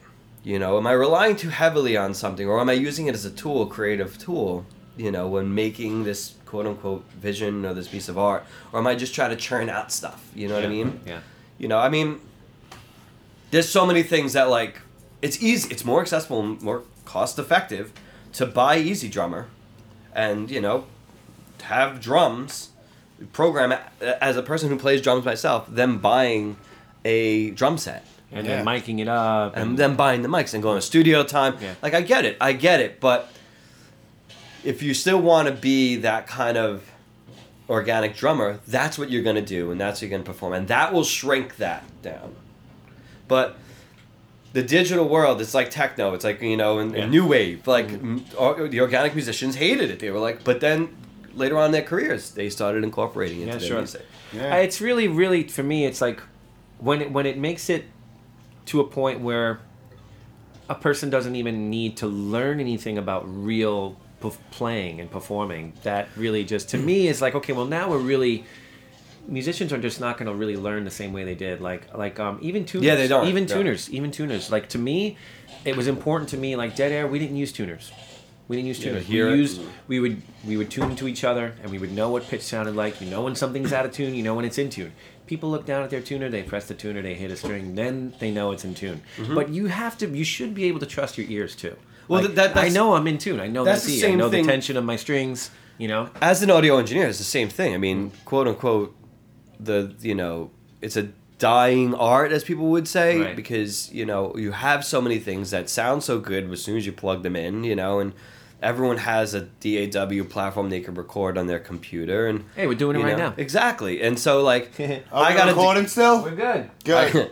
I got a degree, you know what I mean? Have I ever had to pull out my degree? I haven't, you Right. know what I mean? Right. But the degree represented like hours that I put into it, and, you know, and doing things wrong, honestly, a lot of failure. And, you know, when you try and make your own records, sometimes you will find there's a lot of failure in it, because not only are you taking on the musician aspect, you know, then you're taking on the, you know, engineer aspect, and then you have to learn this whole thing. Then you have to purchase this other stuff, and it becomes a long drawn out thing. And sometimes it'll just put the kibosh on, you know, certain things.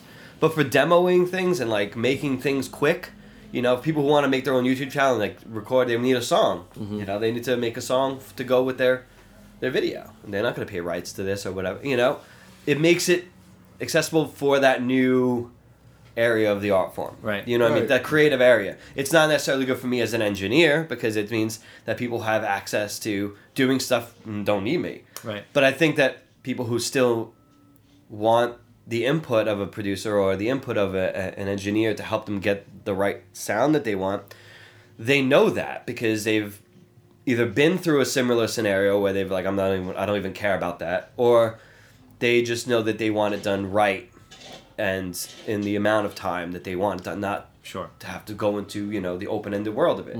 Right. Like I said, there's a whole nother job description. Like live shows is a whole nother job description. Yeah. Yeah. You do it all the time. Yeah. You know, owning a studio, people are like, why don't you own your own studio? I'm like, because that's an entire another investment and job description. Sure. Yeah.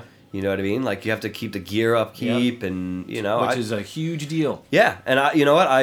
Like I said, my first studio I worked at was Fastlane on Flatbush Avenue, and, you know, there was just maintenance, and I saw Mike have to deal with the maintenance. I used to all the hang time. out in there in like 1990. Sure, man. It's a great place, Yeah. man. Everyone hung out in that lobby. Sad, Yeah, sad that all it's the time. gone. It's crazy, man. It's crazy.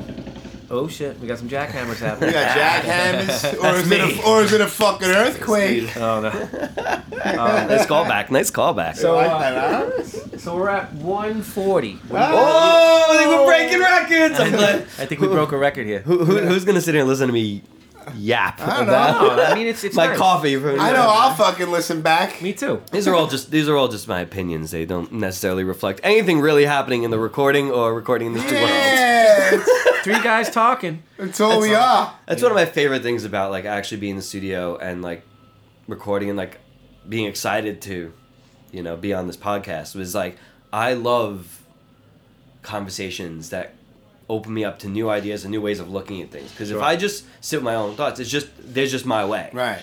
You know, and like when I was doing the VOD record with Zeus, every night, me and Zeus would stay up for an hour or two after the band was gone, and we would just talk about, you know, staying power of bands or performance aspect, or, you know, I love his records. Like, you know, I get to work with people sometimes that I model what I do after them. You know what I mean? Like, say, like, not like I'm ripping them off at all. I just say, like, I want it to sound as good as that. I want it to be as aggressive as that, or as attacky, or as bright, or as that lo-fi as that guy, you know, depending on what the artist is. Yeah. And, you know, a lot of it comes from the person and the mentality, you know what I mean, behind whether the engineer or the producer or the musician. You know, their personality comes out in their work when they're in the right environment to, you know, make music. So, like, I don't know, it's like, it's great. Like, even listening to this podcast, like all the old episodes, it's just amazing to see the different energies. Like when Joe D'Onofrio was in here, Oh, it was amazing. Like, I was sitting there, I wanted Smiles around the room. I wanted to Yeah, so it was many funny. like quotes. He's like, hey, what is this? What do you got, a mosh pit over here? Oh, it's so great. Like, you know, It's hysterical. that's my buddy over there, and he is such an amazing energy in a room. Yeah, you know, he because really he's is. an amazing actor. He is. You He's know, incredibly talented. And you know what? The thing about that guy, I just feel like the greatest thing that you can tell is he's so appreciative of all the opportunities he's had. Yes. Yeah. And his life. He's just like so like he's not one of these guys that's walking around with his head up his ass that thinks like, oh yeah, I deserve all this. I think that's- he yeah. really understands like, wow, I'm really blessed to had the opportunities he had when he was a kid. that the staying power. Dude, Those the fucking movies, guy was just literally just like a little fucking knucklehead troublemaker kid Yep. writing graffiti and shit Yep, like that. yep. And next thing you know, he's in 2 basically classic fucking mob movies. Exactly. Goodfellas and A Bronx Tale. I think Like, a lot has to do with that act, like carrying it on just between like when he said he was in his roles, he was just kind of like, oh, he got cast. He didn't really who he's work with, but to keep it on into his adult life, and to be doing a show like Gotham or or guys like Alago who talk about like what they're doing now, amazing story. And the amazing things about these people is that I think it's a big deal of being in the creative world and making a living off of it is that sense of gratitude. Is the staying power has to do is no one wants to deal with a jerk off anymore. Right. You know what I mean? You're right. There's no time for you're throwing a fit and you're not coming out of your hotel room because you don't feel like going on stage. Like people aren't going to deal with it anymore. There's the next guy right over there. So like when you get these opportunities, you're thankful for them, grateful because you worked to get to them, and like it's hard when you're in them. It's hard to see that it's happening right now. It's really hard to see it, but like little things like this, and you guys saying like, "Hey, you guys, Jerry, you want to do the podcast?" I'm like, "I'd love to, because I just want to shoot the shit with you guys." Yeah. Right. But then like you send me that like the picture, and it says like some of the albums, like yeah. like He I see texted me. He's like, "Oh, it's just It's funny to look at. It's funny to look at like what people are gonna quote unquote know you for, because I have tons of records under my belt, right? Bigger or smaller doesn't really matter. They're all different pieces that a musician wanted to put out. But of course, I threw in do all things, especially Sick of It All Madball VOD. Yeah, well, especially when it goes to a specific like quote unquote demographic or scene or things like that. It makes sense. But like when I was at the Ali thing the other day for Drew Stone's thing, the people on the panel, like to hear their careers summed up in like in a quote unquote sound blurb. Craig was there blown too, right? away. Craig Ahead was there. Woo, yeah. He was and on like panel. you hear like New York Times for 20 years and this or whatever the credits were. It's amazing because like you look and you say, this is what I'm doing with my life. Yeah. You know what I mean? And I think that the people that really, really stick with it are the ones that have that type of attitude. They don't treat everyone like that. They don't have to. Everyone has a bad day. Everyone can be pissed off at something or not happy about their current situation. But, when you actually love it and you work at it and, it goes well, which is what me and my Annika boys always talk about. It's like when you love it and you work at it, like, it becomes a part of your life. And, the good things will come. Good things will come about it. You know what I mean? When it's true to what you want to do. Sure. And sometimes the good things are like making money to pay the bill. You know what I mean? The bills. I just It always helps. always helps. Always helps. Always. It's always a nice thing. It's always a good thing. We gotta finish these cookies. You guys are finishing the cookies? I'm not finishing the cookies. I'm done. watching You my guys- fucking girlish. I've been eyeing my sesame Italian S cookie that I took a bite of at the beginning. Yeah? It's almost time for lunch now. We've been talking for like 16 hours. Yeah.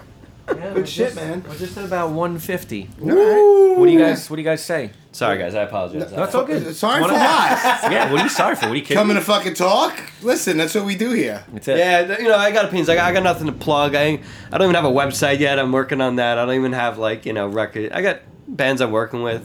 You seem And to be doing fine without I it. ask him, I'm like, send me a picture. You got a logo? No, nothing. Yeah. He's got a name. No sell. He's got a name, the Jerry Farley. That's The it. Jerry all you need to Farley. know. Very That's all grateful. you I need to have, a reputation in New York City. And That's it. I get bands like, I'm mixing, I'm in the middle of mixing like 4 records right now. That's incredible, Vinny and the man. Hooligans, Crimshaw, a bunch of young guys who like really are into the old school way of recording, of like, music, Sure. like from the classic era and doing it all live, like the rhythm tracks at least, God the bed bless. tracks. Yeah. Doing that, we did that. We got all the sounds and did all the bass guitars and drums together, and Lou, there's a lot of Sick of It All talk, but Lou from Sick of It All did a song with Vinny and the Hooligans. Yeah, Vinny and the Hooligans, correct? yeah, and so did Jason from Iron Chic. Okay. That was an idea we pulled together right at the end of the recording. I turned to Vinny Ponza and I'm just like, hey, wouldn't Jason from Iron Chic be great in this? He's like, I want Lou in the other one. What do you think? I was like, let's hit them up. If they want to do it, they'll do it. And Lou was just, they were both so happy to be there. Yeah. You know, and he was like, this is great. Like, you know, I love doing this. Like, and that's why. Yeah. You know, they love doing it, you know, and... That's why. You know, once again... There's no fucking egos. There's no... It's fucking awesome. I've been lucky enough that I think the majority of people I work with... My two criteria is that have to be, you know, are you a hard worker? And you have a good attitude. Right. You know, the music is up to you. Right. Like, you know, someone approaches me and I like the interaction or they want to talk about it. Like, we start making a plan and I love it. Like, let's move ahead. It's whatever you envision for this record. And so I get to work with a lot of really cool people and check the ego at the door. Exactly. You know? Yeah. So. Cool, man. Cool. Awesome. Well, any Candaria news? Not that I could get into right now. Hey, you know we're writing. Yeah, new record. Yeah, new record. We just announced we're doing a date March 8th at the Gramercy Theater. My buddy Chris Santos, his new record label, Blacklight Media, which is associated with Metal Blade Records. It's their first showcase, the label's first showcase, and Chris they asked Santos us to is a great headline. dude. Yeah, he's a great guy. He actually introduced us to the people from Metal Blade, so we wanted to just, you know, he asked us to do this, so we just wanted to just say yes. Whatever you need, we'll do it. You know, and awesome. And you so we're looking headlining forward to it. Gramercy Theater. What's that? Yeah, we're headlining Gramercy Theater. We have something really special planned for it. We're doing, we're working on a collector's edition of Beyond Reasonable Doubt, our second album, which we're just past the 20-year mark. Oof. So we want to put out a really nice deluxe edition of that record on my label, Rising Pulse Records. And we're going to do a really special set on March 8th at Gramercy Theater. What are you doing? We're playing songs from Beyond Reasonable Doubt, a lot of them. Some songs we've never, in the history of this band, we've never performed before. And we're gonna do it. Yeah, so we have a great night planned. We have a great headlining set planned. We really want to pull out all the stops. We're gonna have guest vocalists. We're gonna have all kinds of stuff happening. So yeah. Good stuff. That's news. March 8th. March 8th. At the Gramercy Theater. Thursday, March 8th at the Gramercy Theater. Thank you. I'll be there. NYC. Cool, man. Of course I'll be It's there. gonna be a lot of fun. Good stuff. Hey. Hey. You want me to fucking rattle off the nonsense? Rattle off the nonsense. All right. Fuck. All right. iTunes, SoundCloud, Overcast, Google Play, Podcast Addict, Podcast Chart, wherever the fuck you get your podcast from, at the Brooklyn Blast Furnace.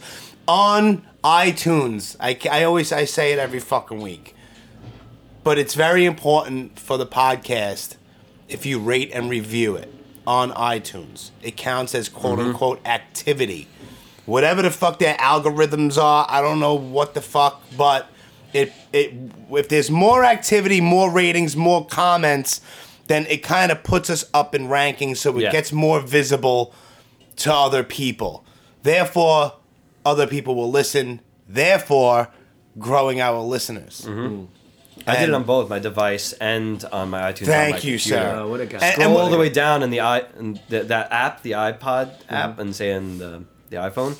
You scroll all the way down at the bottom. That's where the stars See, are. but on a desktop, Desktop, it's in a different. It's in a different spot because I have a Droid phone, but I have a Mac desktop. Gotcha. Right. So, also, I'll rattle this off. Facebook, there is a group and a page. Just type in the Brooklyn Blast Furnace podcast, and they'll both come up. There's Blast Furnace Productions. There is on Twitter, it's Blast Furnace NYC. Instagram at Blast Furnace Productions. RisingPulse.com for Candaria swag.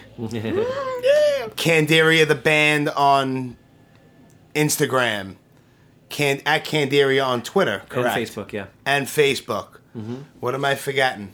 I think that's about it. Any way we can reach. Well, any way me, people it's can reach basically. you? How do we get in touch with the Jerry Farley? Any of those platforms, the social media things, you just gotta find the Jerry Farley, and you'll find it. TheJerryFarley @ and then put the rest in the Instagram, right? Wherever it is, and Twitter, and I just shared this morning the Madball song. They did a lyric video for it. I found it last night at like 1 a.m. I was like, oh, nice. Woo! I was like, I didn't see it yet. I gotta check it out. Yeah, it's dope. But yeah, you just find me, and hit me up. If you want to work together, I don't know. But I'll have a website up eventually. I've been working on it the past year, but I would like to do that too.